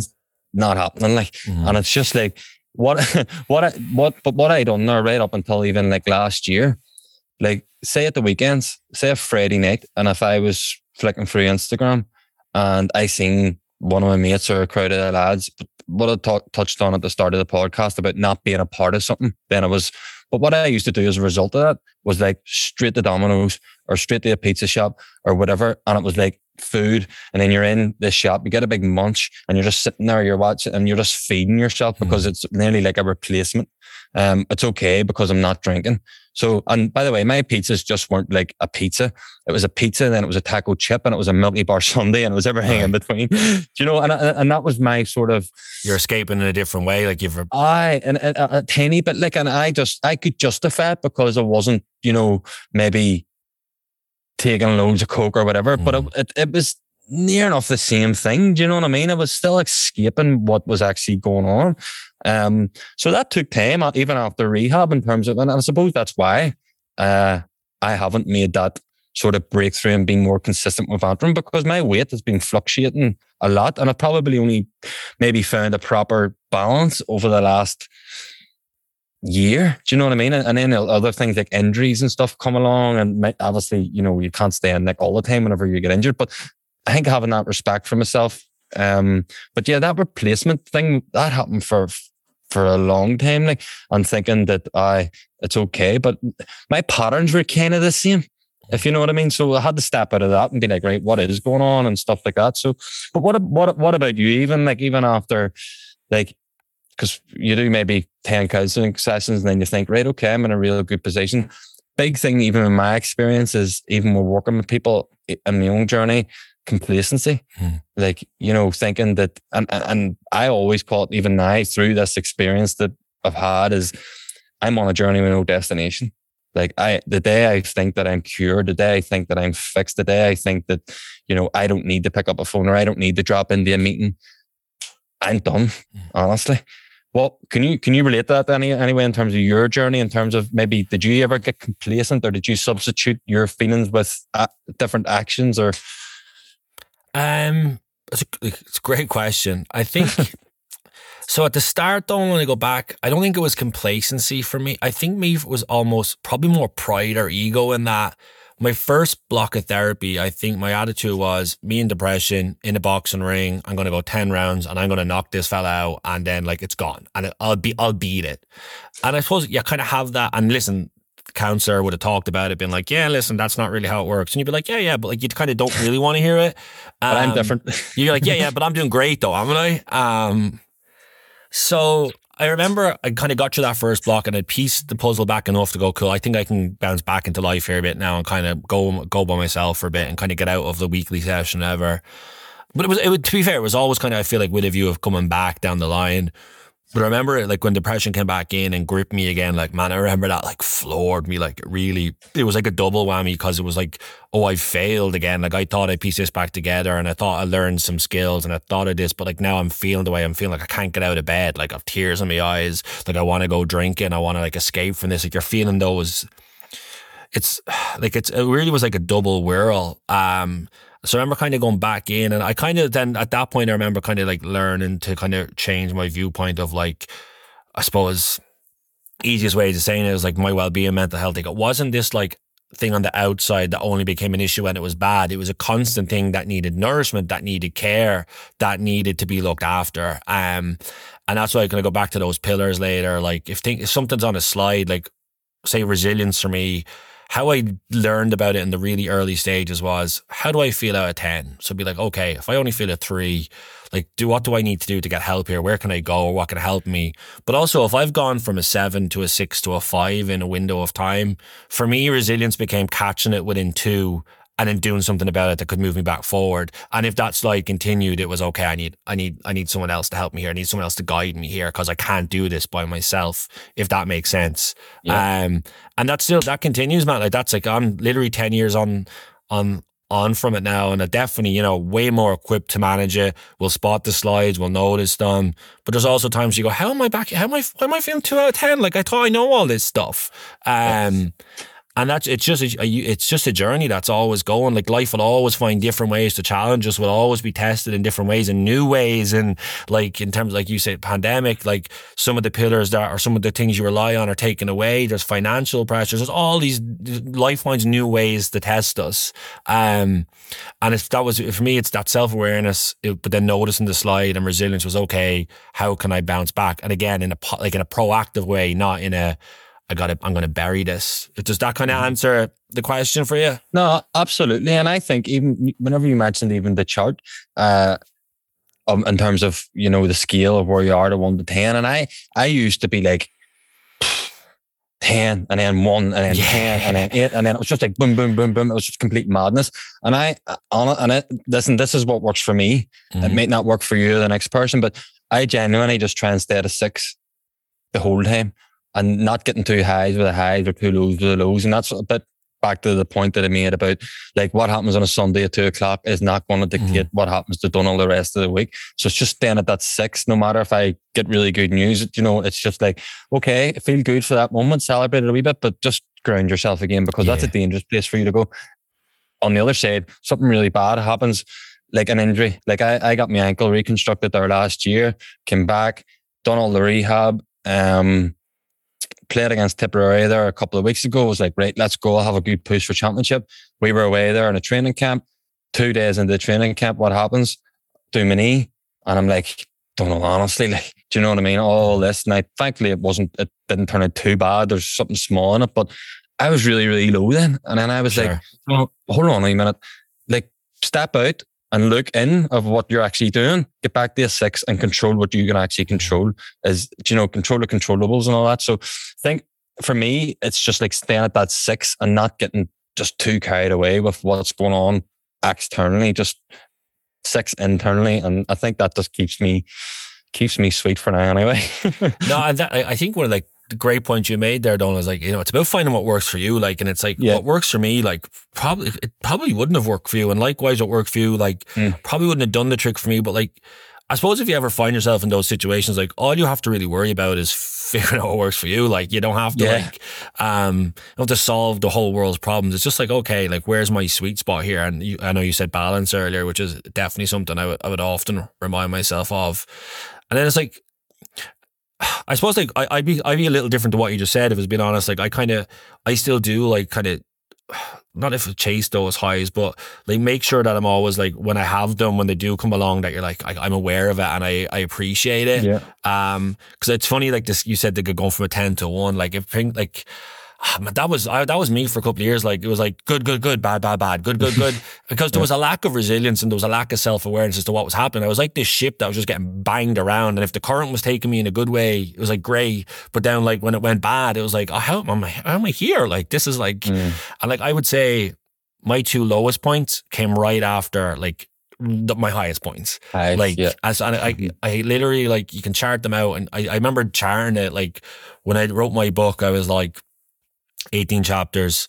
I kind of want to just put like a little dot on like roughly where my mood was out of 10 in each chapter. Like I just kind of was like, I don't want this book to be like a Debbie Downer, but also I don't want it to be like sugarcoating and pretending that life was great. I remember chasing it out, and like it shocked me. Like I still have the graph, it's on my laptop, I still have it, like, because I joined up all the dots, and it was like high, boom, low, like, and my 2 highs were football related. Like it was playing in Croke Park against Kerry in an All-Ireland quarter final in 2013. It was playing in an All-Ireland 21 final. And in the months afterwards, I would kind of unravel to be like, whether I wanted life to match those highs, which obviously it doesn't. Like, to me, like, I kind of changed my mindset towards it. Like, when 9s and 10s come, it's like, great, enjoy them, like, because they don't come often. Whereas when I was younger, I feel like I wanted my life to be 9 or 10 all the time. It's like, this is not like some American teen movie. Like, you know what I mean? Like, life's not like that. Most of your life will be spent, I hope, between, a 4, 5, 6, 7. And then when you get to touch the 8s, 9s, it's like, yeah, great job. If you get a 10, like, honestly, a 10 is winning an All-Ireland. Maybe it's, I don't know, having a kid or getting married. Like, it's those big milestones.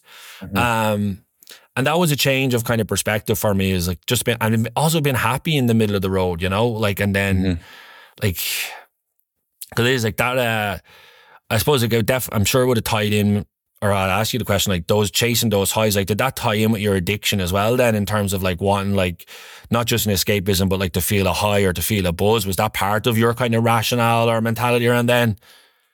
Like on the same, like the buzz that I got whenever I took a few lines of coke and was out, and this confidence, very, very similar to the buzz the 10-year-old Domhnall got whenever he was going on to play a match. Okay. That sort of feeling, and you're kind of chasing that. And I think that you were constantly, and even from I would get out of rehab, it was kind of like you're chasing. But it's what funny, were you chasing at that point? Sorry, what were you chasing? Like, if to like look back at it. Well, I'll tell you what I don't like. See, even whenever I just got out of rehab, and this is, I used to go out with some people and sit in the pub, hoping that other people in that pub would look over and go, "Our Irish big Nugent, like he's fair play to him, he's not drinking." Okay, like looking at kind of validation, the external kind of validation. I can do it, like I can do it. Look at me, I'm not drinking. I'm like. See, now I wouldn't even go to a pub because I don't even care what other people think anymore. I think that's just through growing and evolving. But like what you're saying there is like you were trying at that point, even if you didn't realize it, you were still trying to prove yourself to other people rather than live authentically or live to what way you 100%. Wanted to be. Is that right? 100%, yeah. And like, listen, again, back to that. The big 3-lettered word, ego. You know what I mean? And now, like, see even what I do now, like, see even this conversation that we're having now, it's genuinely, I know we've talked about ourselves and I've talked about me. It's not even about me. Like, see, let's face it, in terms of the company that I set up and the podcast and the talks that I do, very often people are asking me to come and like sort of tell them the story and share my story. It's not about me.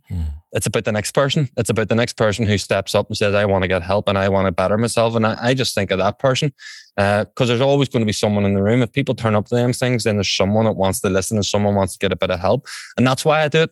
Yeah. Not to get so many likes or not for people to say, oh, you're doing a great job or you're some man. I genuinely don't care because I'm comfortable in my own skin. And I think that helps me find that sort of balance. And I'm not, back to what was said there at the start, like I don't put my happiness in other people's cups or in other plates. Do you know what I mean? Genuinely fill up my own cup every morning.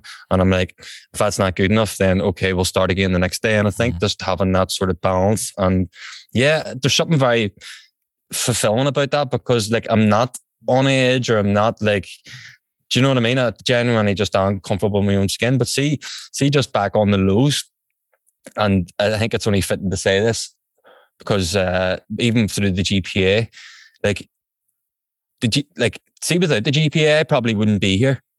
Me neither. Me neither.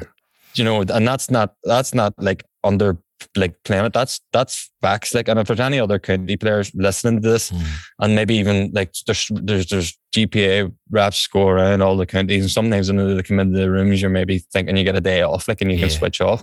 But see the services that they offer and the BO360 and like unbelievable. Like, so the GPA helped me get into QMWara, and then after that, whenever I got out, and we'll talk about that transition. Like, I went to counselling for right up until last year, and it was through the GPA, like unbelievable. But I had Aaron Graffin, who works for the GPA now on my podcast a couple of months ago, and he put it to me perfectly. And it's something that even with my knee, I used it. He says to me, Domhnall, when you think about it, like any bad injury or anything you get, he's like, give yourself a 24-hour window to feel sorry for yourself. See, after them 24 hours, focus on what you can do about it. Yeah. And that's something that I've just put into practice in my life now. It's just like, right, okay, I have 24 hours here, injury, whatever, go grab a pizza, feel sorry for myself for a day, but it's not the be all and end all. What control the controllables and just push on and just be like, right, what can I achieve? Like, and something that I am massively into now, and something that I even say, and I said to the lads there this morning, it was with every setback, there's an opportunity. There's an opportunity to grow. There's an opportunity to evolve in other aspects of your life. But if it's not sport, you know, there's always opportunities to always get better. It's just not focusing on the bad thing. Look at all the good things that are happening around us. You know what I mean? But I think that's an important note there with the GPA. Like, what way did the GPA help you? Oh man, I'll tell. Like, I'll come to that story in a minute. Sorry. It's honestly funny. Like, I don't think I've talked about it in a long time, but just as I was listening to you there, I just wanted to say, like what I hear there is like actually the importance of like self-compassion. Like, and in my work as like performance and wellbeing consultant, like I'm with businesses, I'm with teams, and often you get a call like, hey, will you come in and do mental health awareness, or you get an email about want to do work on resilience, say, for example. That would, a lot of the time, that would be the starting point or like the entryway. But it's like one of the first things I do is talk to people about is self-compassion, like the act of being like kind and non-judgmental to yourself. And like, yes, resilience is a response to like adversity, but so too is self-compassion. And like as a young male, that wasn't in my world at all, man. It was like, you know, like you got to grind it out, you got to persevere. And because what you described there, like literally is self-compassion. Do you know what? I'm doing nothing today. Like I'm going to binge watch a thing on Netflix. I'm going to order a pizza.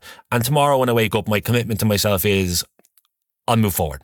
Like I'll make a decision to kind of, and when depression, over the years, and depression really came back into my life, I always did what you just described. It was, hello, welcome, come on in. I'll be with you today. I'm going to be a mess. I'm going to hold me pillow. I'm going to watch TV. I'm not doing anything. I'm not proving myself to anyone. But tomorrow, my commitment was, we'll start. And it might have just been tomorrow in the morning. I'm getting up, I'm making a coffee, and I'm going for a walk, and I'll go from there. But no, just kind of as we move towards the end of this, like in terms of the GPA, like, so obviously like the whole Players Voice series has been in collaboration with Bio 360, the GPA's player development program. And like we've had such a wide variety of conversations around those pillars of life skills, well-being, dual career and transitions. Like this conversation has been so different to everything we've had before. I'm so glad it's now part of the series. But like, I'm so like grateful to be able to host this podcast and have these conversations with people. But like when I jump all the way back, like to my end, like my beginning of a relationship with the GPA, like I'll tell you the story because I doubt you know this. So like I spent like weeks, like I get an email, like here's the GPA 24/7 helpline and lead up to Christmas, it's going to be a hard time. Here it is if you ever need it. And I remember looking at the email, I was like, oh, okay, but like whatever. And a couple of days later, like I have that moment I talked about earlier, like where I nearly decide to swerve my car. So a conversation with my parents, I get home that night, kind of eventually open up thanks to them kind of poking and prodding, and they was like, okay, where are we going to go to get help? And I was like, oh, I actually got this like email a couple of days ago, let me look at it again. Like, and I feel like at this stage I don't even know what smartphone I had, if it even had. I think I might have to go get a laptop to check the email. Like showing your age here on. Like I'm a young 32, but like when you jump back to, I think I might have had a BlackBerry or I can't remember, but like it doesn't matter. But so I remember it's like, okay, so I said to them, I'm going to call this number. And I was back in Dublin then. I remember leaving my apartment or leaving the house because I was like, don't want anyone hearing this conversation. Like, what am I going to say? Like, your internal conversation would just go 100 mile an hour. Like, hello, I'm Alan O'Mara. I'm feeling a little depressed. Can you help me? And you'd be like, I'm not ringing this number. But anyway, so I leave the house, I'm walking around like the corner, and I call the number, I press green, body's like so anxious about it, like shaking. And man answers like, how are you? Like, how can we help? So I start talking. And basically, like, long story short, he says, cool, like, you're based in Dublin, we've two places you can go. You can go to this one or that one. And I was like, what? And he was like, yeah, there's like, he was basically asking me, you're in the north side of Dublin or the south side of Dublin. I was like, north side. And he told me the address. And like, I'm not joking with you.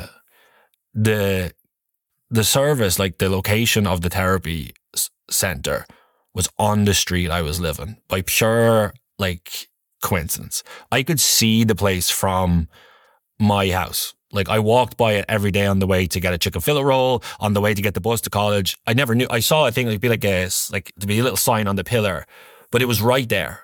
And it was one of those moments where like it took my breath away, and I was like, if ever there was a sign from anywhere, whatever people believe or what it comes from, this place was right there. Like, it's still like, even like I got to get goosebumps even thinking about it. Like it was such an insane like moment. And went in there, and like that was the start of my relationship with like, so a counselling, of a start relationship with the GPA. And like you said, you wouldn't be here. Like maybe there's a different part where I find another service, but that was the one that showed up for me and got me out of there. And as well as getting me out of a place of just barely surviving, like they also helped me build up myself into a place where I feel like I can thrive, you know, like it's not just enduring, it's not just scraping by. Like talk about like life coaching, career coaching, like help setting up a business, like transitioning out of the game. You talk about all those kind of pillars that Bio 360 encapsulates. And you think if you did a little graph of like, okay, GPA at the center, like, and all its members, and then you go to the next four bubbles of life skills, well-being, dual career and transitions, and now start drawing out all the lines that come off those, because we're all different people, we're all on different journeys. And I just think to be able to have these conversations as part of that, to touch on different aspects of challenges. It's so, and I think it's so important that players get to, well, they might be driving their car right now on the way to training, might be on the train on the way to work. Like for male and female players to be able to listen to what we've just talked about, all the other episodes, because it definitely didn't exist when I was going through it. You know, you got like an email, or it was like a newsletter. I think the more conversations we all have, I know you're doing it through Let's Face It and making an impact in your own way, in clubs, in community groups, in different towns all over Ireland. And I just think it's so important that you are able to do that and are doing that, because like you go back to it, you asked me about like when I went public, I always did it with a view that others would come after me, fresh voices, fresh stories. Even today I've talked about some of my stuff. I haven't talked about it in years because one, I've already done it, but also other people are kind of doing it, and it's like great. Like that's why I like being on the other side of the mic now. And I know made a little exception today just to kind of, I felt, and I suppose I hope you feel the same, to be able to kind of bounce off and explore it, because I always want to show like it's not just one side of it. It's like it's hard and it's complicated and it's complex. And there's a reason why you're doing what you're doing. Yeah, like comes from somewhere. Like, not like 100%. Like it's like for me now, be able to work with teams in my way, like in my own way, in terms of giving back. That in regards to like, I would cover 6 pillars of like well-being, leadership, communication, relationships, mental toughness, and high performance. And like to be able to give back to people in different ways, individuals, teams, in that way, for me, it's like it's so rewarding for me. And it's something I'm very grateful of. And genuinely, you talk about the GPA helping me like with counselling and support, like me getting my business to where it is today and the work I get to do, they were with me the whole way, man. Like they were there the whole way, and it's something I'm so grateful for. Class. That's so powerful too. See, just the last thing, I know you're probably looking to get wrapped up, like, and even just the before I move on, like there's tomorrow, like I have a meeting with Aaron Graffin, like he's now coaching me and helping me develop and make that next step, and I just think it's amazing. Like I am so grateful, and I would advise any player just to tap into it, even if you're not struggling, even businesses or anything, just tap into it. But there's a word there you mentioned there, I think, but I didn't bring a pen with me. But 5 or 6 times throughout the last hour or so, we've been chatting with resilience. What define resilience in your, what do you think resilience is, or what does that look like to you?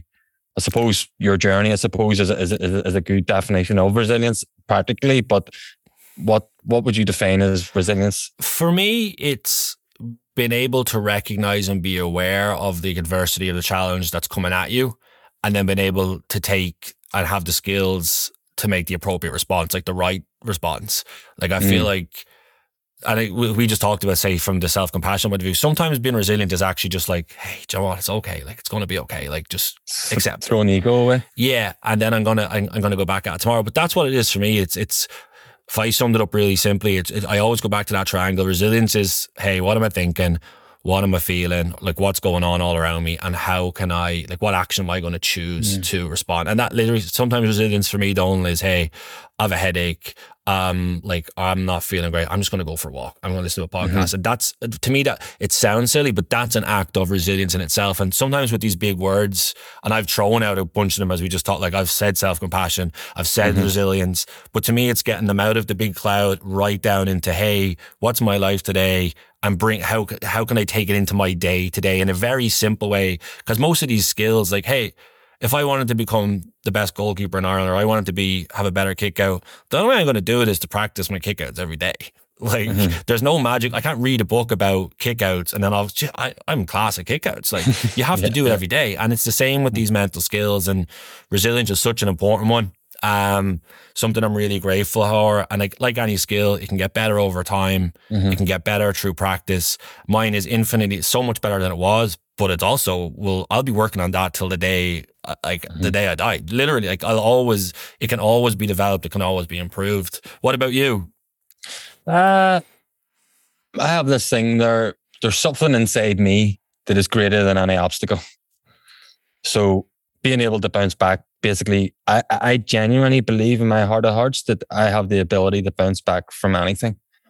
And as you say there, giving yourself time to bounce back, to process, being able to show yourself that compassion. And back to, I suppose, what I said there, I think a lot of what we have just discussed there is love, down to being able to love other people, being able to accept love and love yourself. And I think resilience has a massive, massive part to play in all of that. And being able to be vulnerable and not worry about what other people think about you. Be vulnerable with the right people, of course. And back to what I said about the people who we surround ourselves with and stuff like that. But that resilience is probably a big part of both of our journeys, and being able to just bounce back from the hardships or the stuff that's going on in our heads.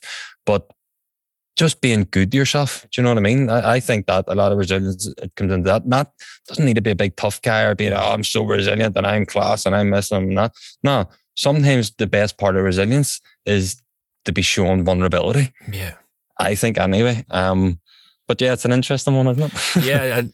I suppose the other thing I would just add to that is like that, like, so sometimes the best part of resilience is accepting help from others. Like that's an act of resilience in itself. It's like, okay, 100%. you said vulnerability there. Like, you know, I'm dealing with this, I'm feeling this.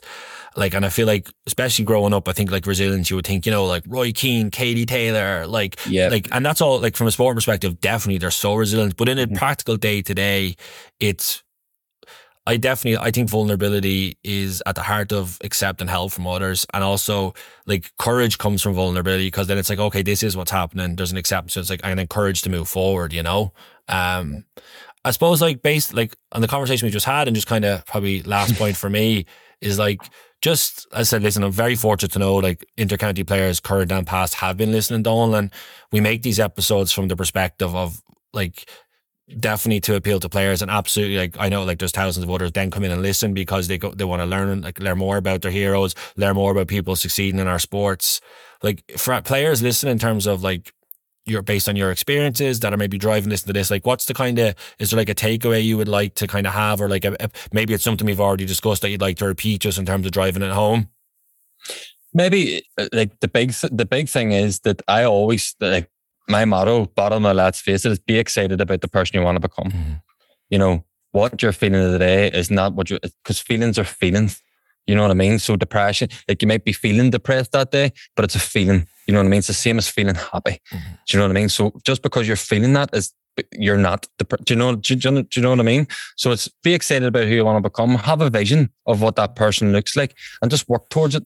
You know, set yourselves maybe small goals, attainable goals. If you can complete them, then what's next? Maybe I can set myself a 90-day goal now. Maybe I can set myself a yearly goal now, and just do things every single day to try and complete them wee goals and small tasks. But just be excited about the person you want to become, and don't compare yourself to other people. Focus on, and I was doing a podcast the other day, instead of focusing on trying to be the best, just be your best. Mm-hmm.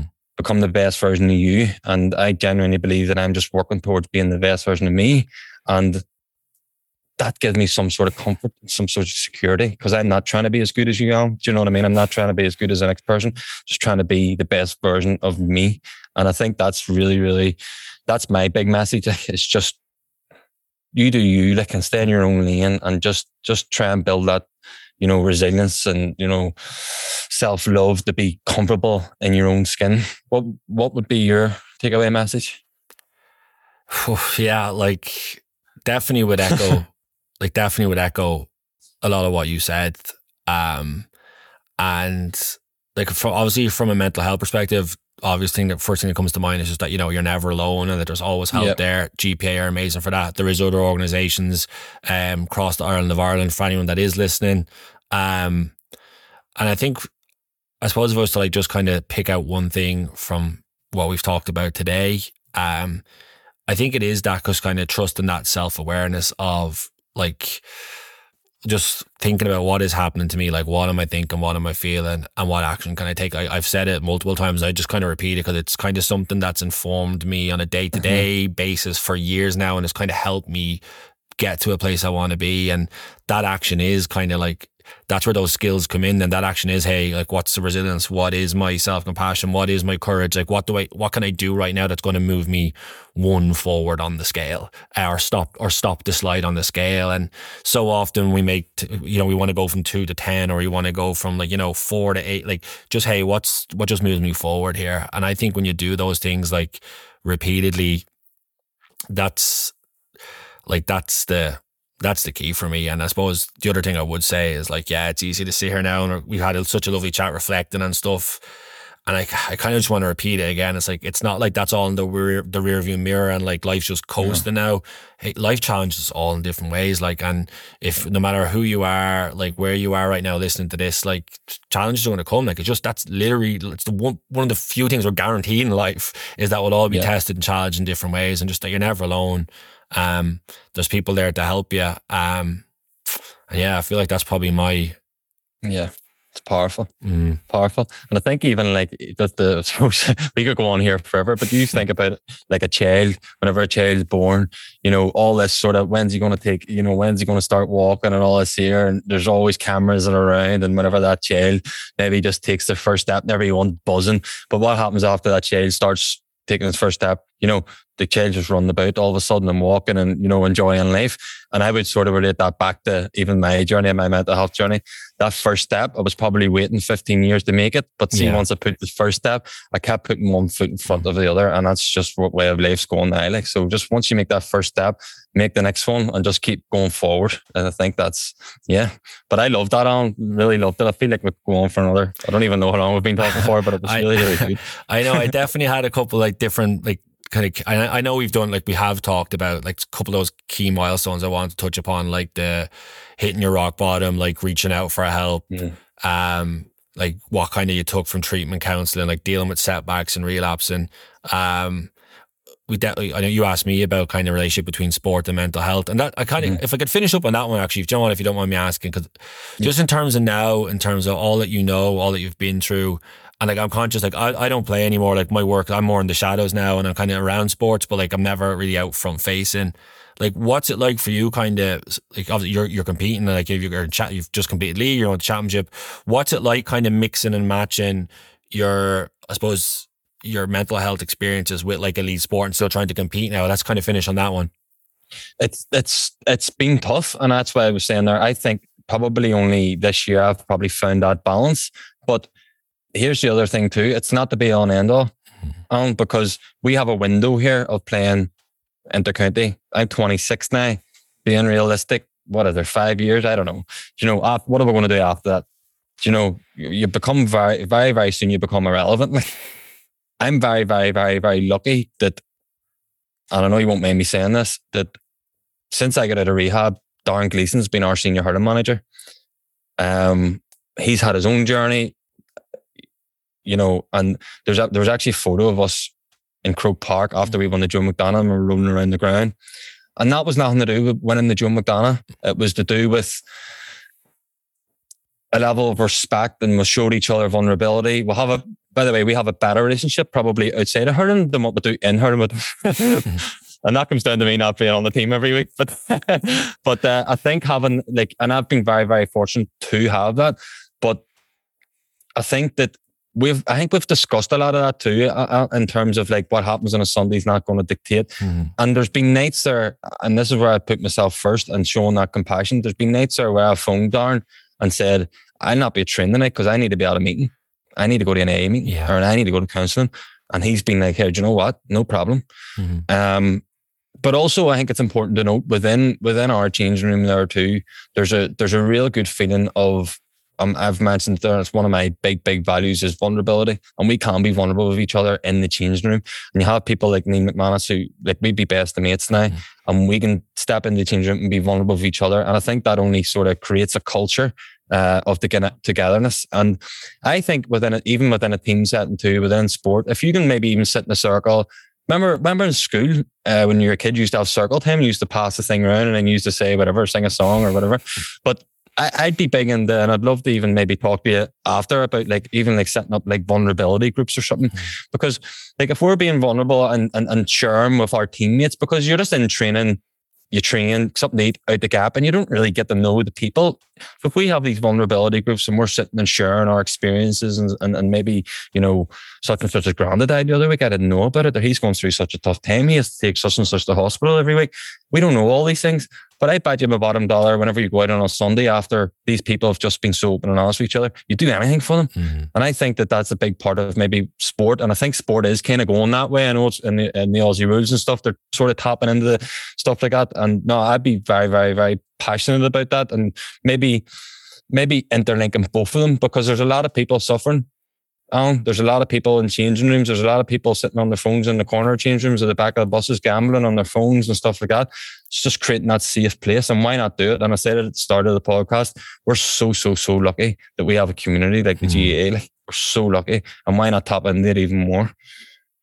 I think that's such a powerful, yes, we look at results and we look at, you know, who won this trophy or who won that league or whatever. But underneath it all, like, I feel like for a lot of players, it's like it's the sense of kind of belonging and connection, and then that support network, just by whether it's like having the crack, which is like in the good way of like just like having a place to laugh and joke with lads, but also then just feeling that like, you know, you're not on your own. I know Orla Finn, that was on our last episode, who played with Cork, like she said a quote that really sticks with me of like, just when you're being part of a team, like you never feel like you're alone, like you always feel like you have someone around you and different experiences.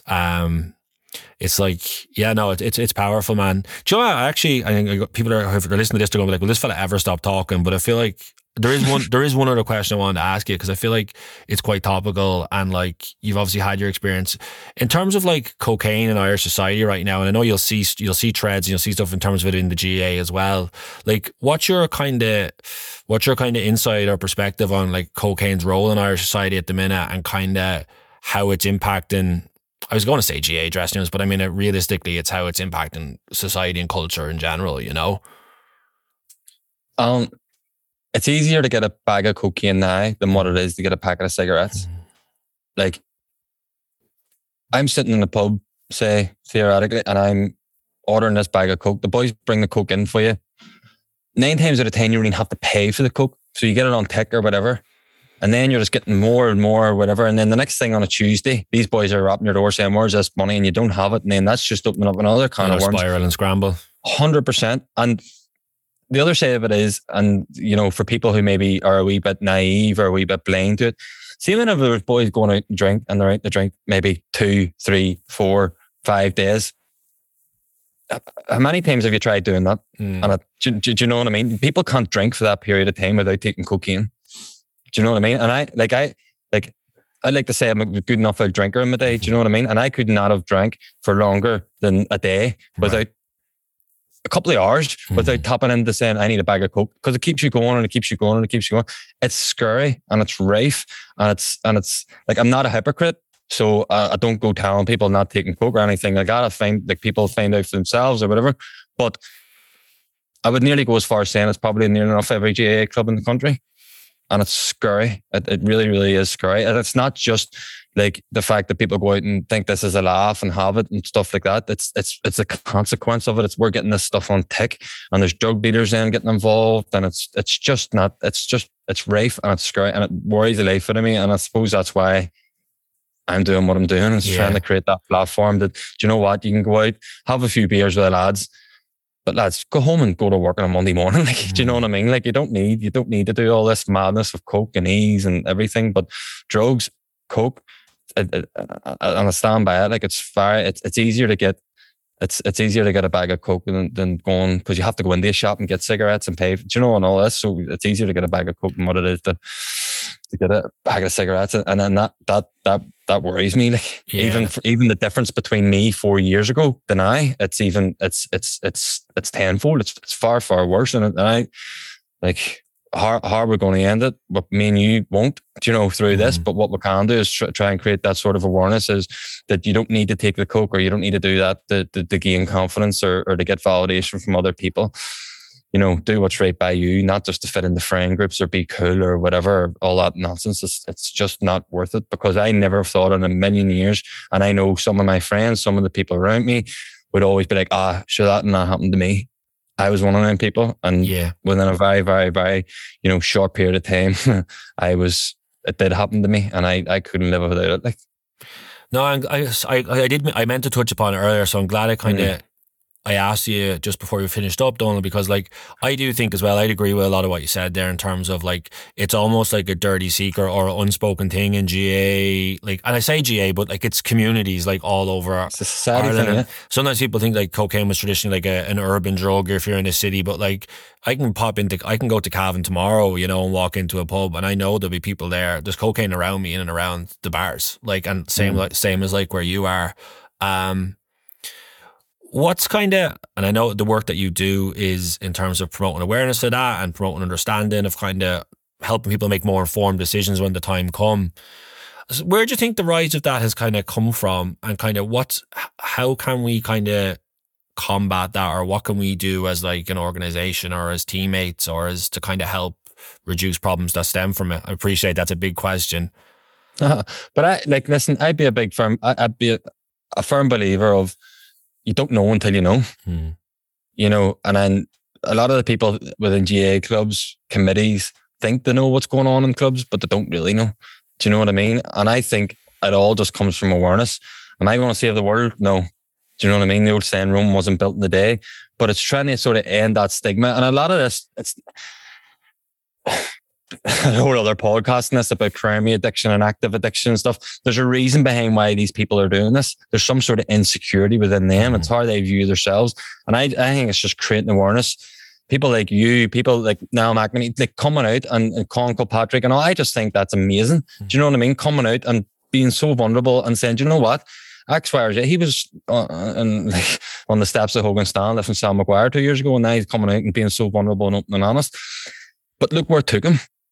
Look where it took him. These things can take us into dark holes. Look where it took me. Like, it, honestly, like, and even to put it into perspective and the societal issue and all this here, there was 12 people in my group in rehab, and 6 of them are dead.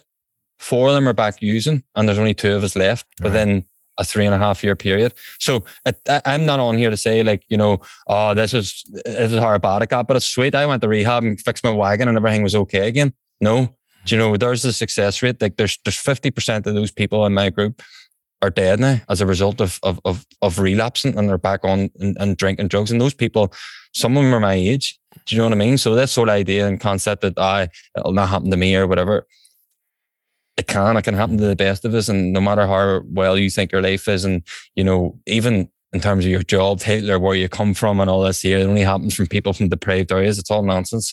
It can happen to any of us. And I think awareness and what we can do as a community, within the GAA especially, is creating more awareness. And there's a whole big stigma attached to it too. People are afraid to talk about it. People are afraid to bring it up. There's a whole Why big do you think that is?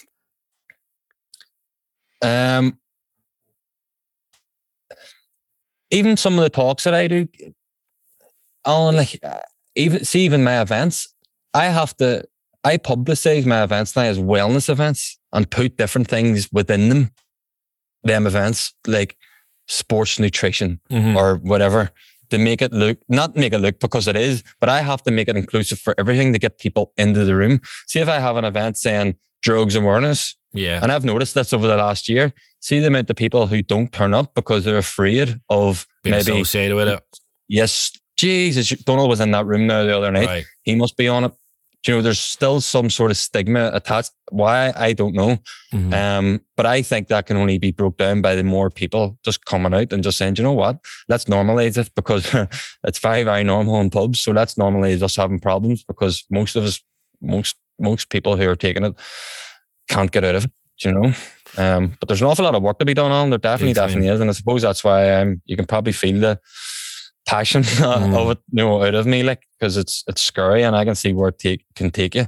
But as a result of that, back to the stat, like, there's, you know, 80% of the people who I was with are either dead or back on it, like, and that's scary, like. That is scary, Donald. It's like, like, I'm glad we kind of got to, like, just touch upon that, because we both agreed, like, it's everywhere, it's all around us. And it's like, I suppose in my head I'm thinking, like, cocaine, like, some people, like, it'll be alcohol is kind of a gateway to it. So you're out on a night out and maybe you're a couple of beers deep before you make that decision for the first time, but also then I go back to that kind of the thoughts, the feelings and the actions. People can choose it to kind of have it as escapism at those early stages before you really get, like, hooked. And it's just being more aware of those, I suppose, what decision are you making at the time? And then kind of, as you said there, what are the repercussions? And it's not like, I know you or I aren't sitting here saying, like, say no to drugs or don't do this or don't do that, but it is just that awareness, the educational piece, so people get to make more informed decisions at, you know, at different times of their life. And that those numbers you said there are scary. And I just kind of want to finish up by saying thank you for doing the work you're doing. Thank you for sharing, I suppose, your story and your own journey, but also then how you're using kind of your past to guide you in both the present and help you kind of plan and move towards the future. And the very best of luck with all you're doing off the field. Good luck in the championship in the summer ahead. And just thank you very much for joining us on The Player's Voice. I feel like it's a very unique and special conversation. I'm glad to have been part of it with you. No, it's been an honour, and here, right back at you, Alan, because listen, you were one of the first people sort of put out a platform that it is okay not to be okay, and to come out and talk about how they're actually feeling. And there's people like you who got this thing going, and listen, it's about the next person, isn't it? And I think that, like, thanks so much for having me. It's been a great conversation. Some of it was hard hitting, but even, you know, we haven't spoke that many times, but I can't help but feel proud of you and what you have done and what you're achieving now. Like, so fair play to you too. Like, And thank you very much, Donal. I really appreciate it. Thank you. Thanks, Alan.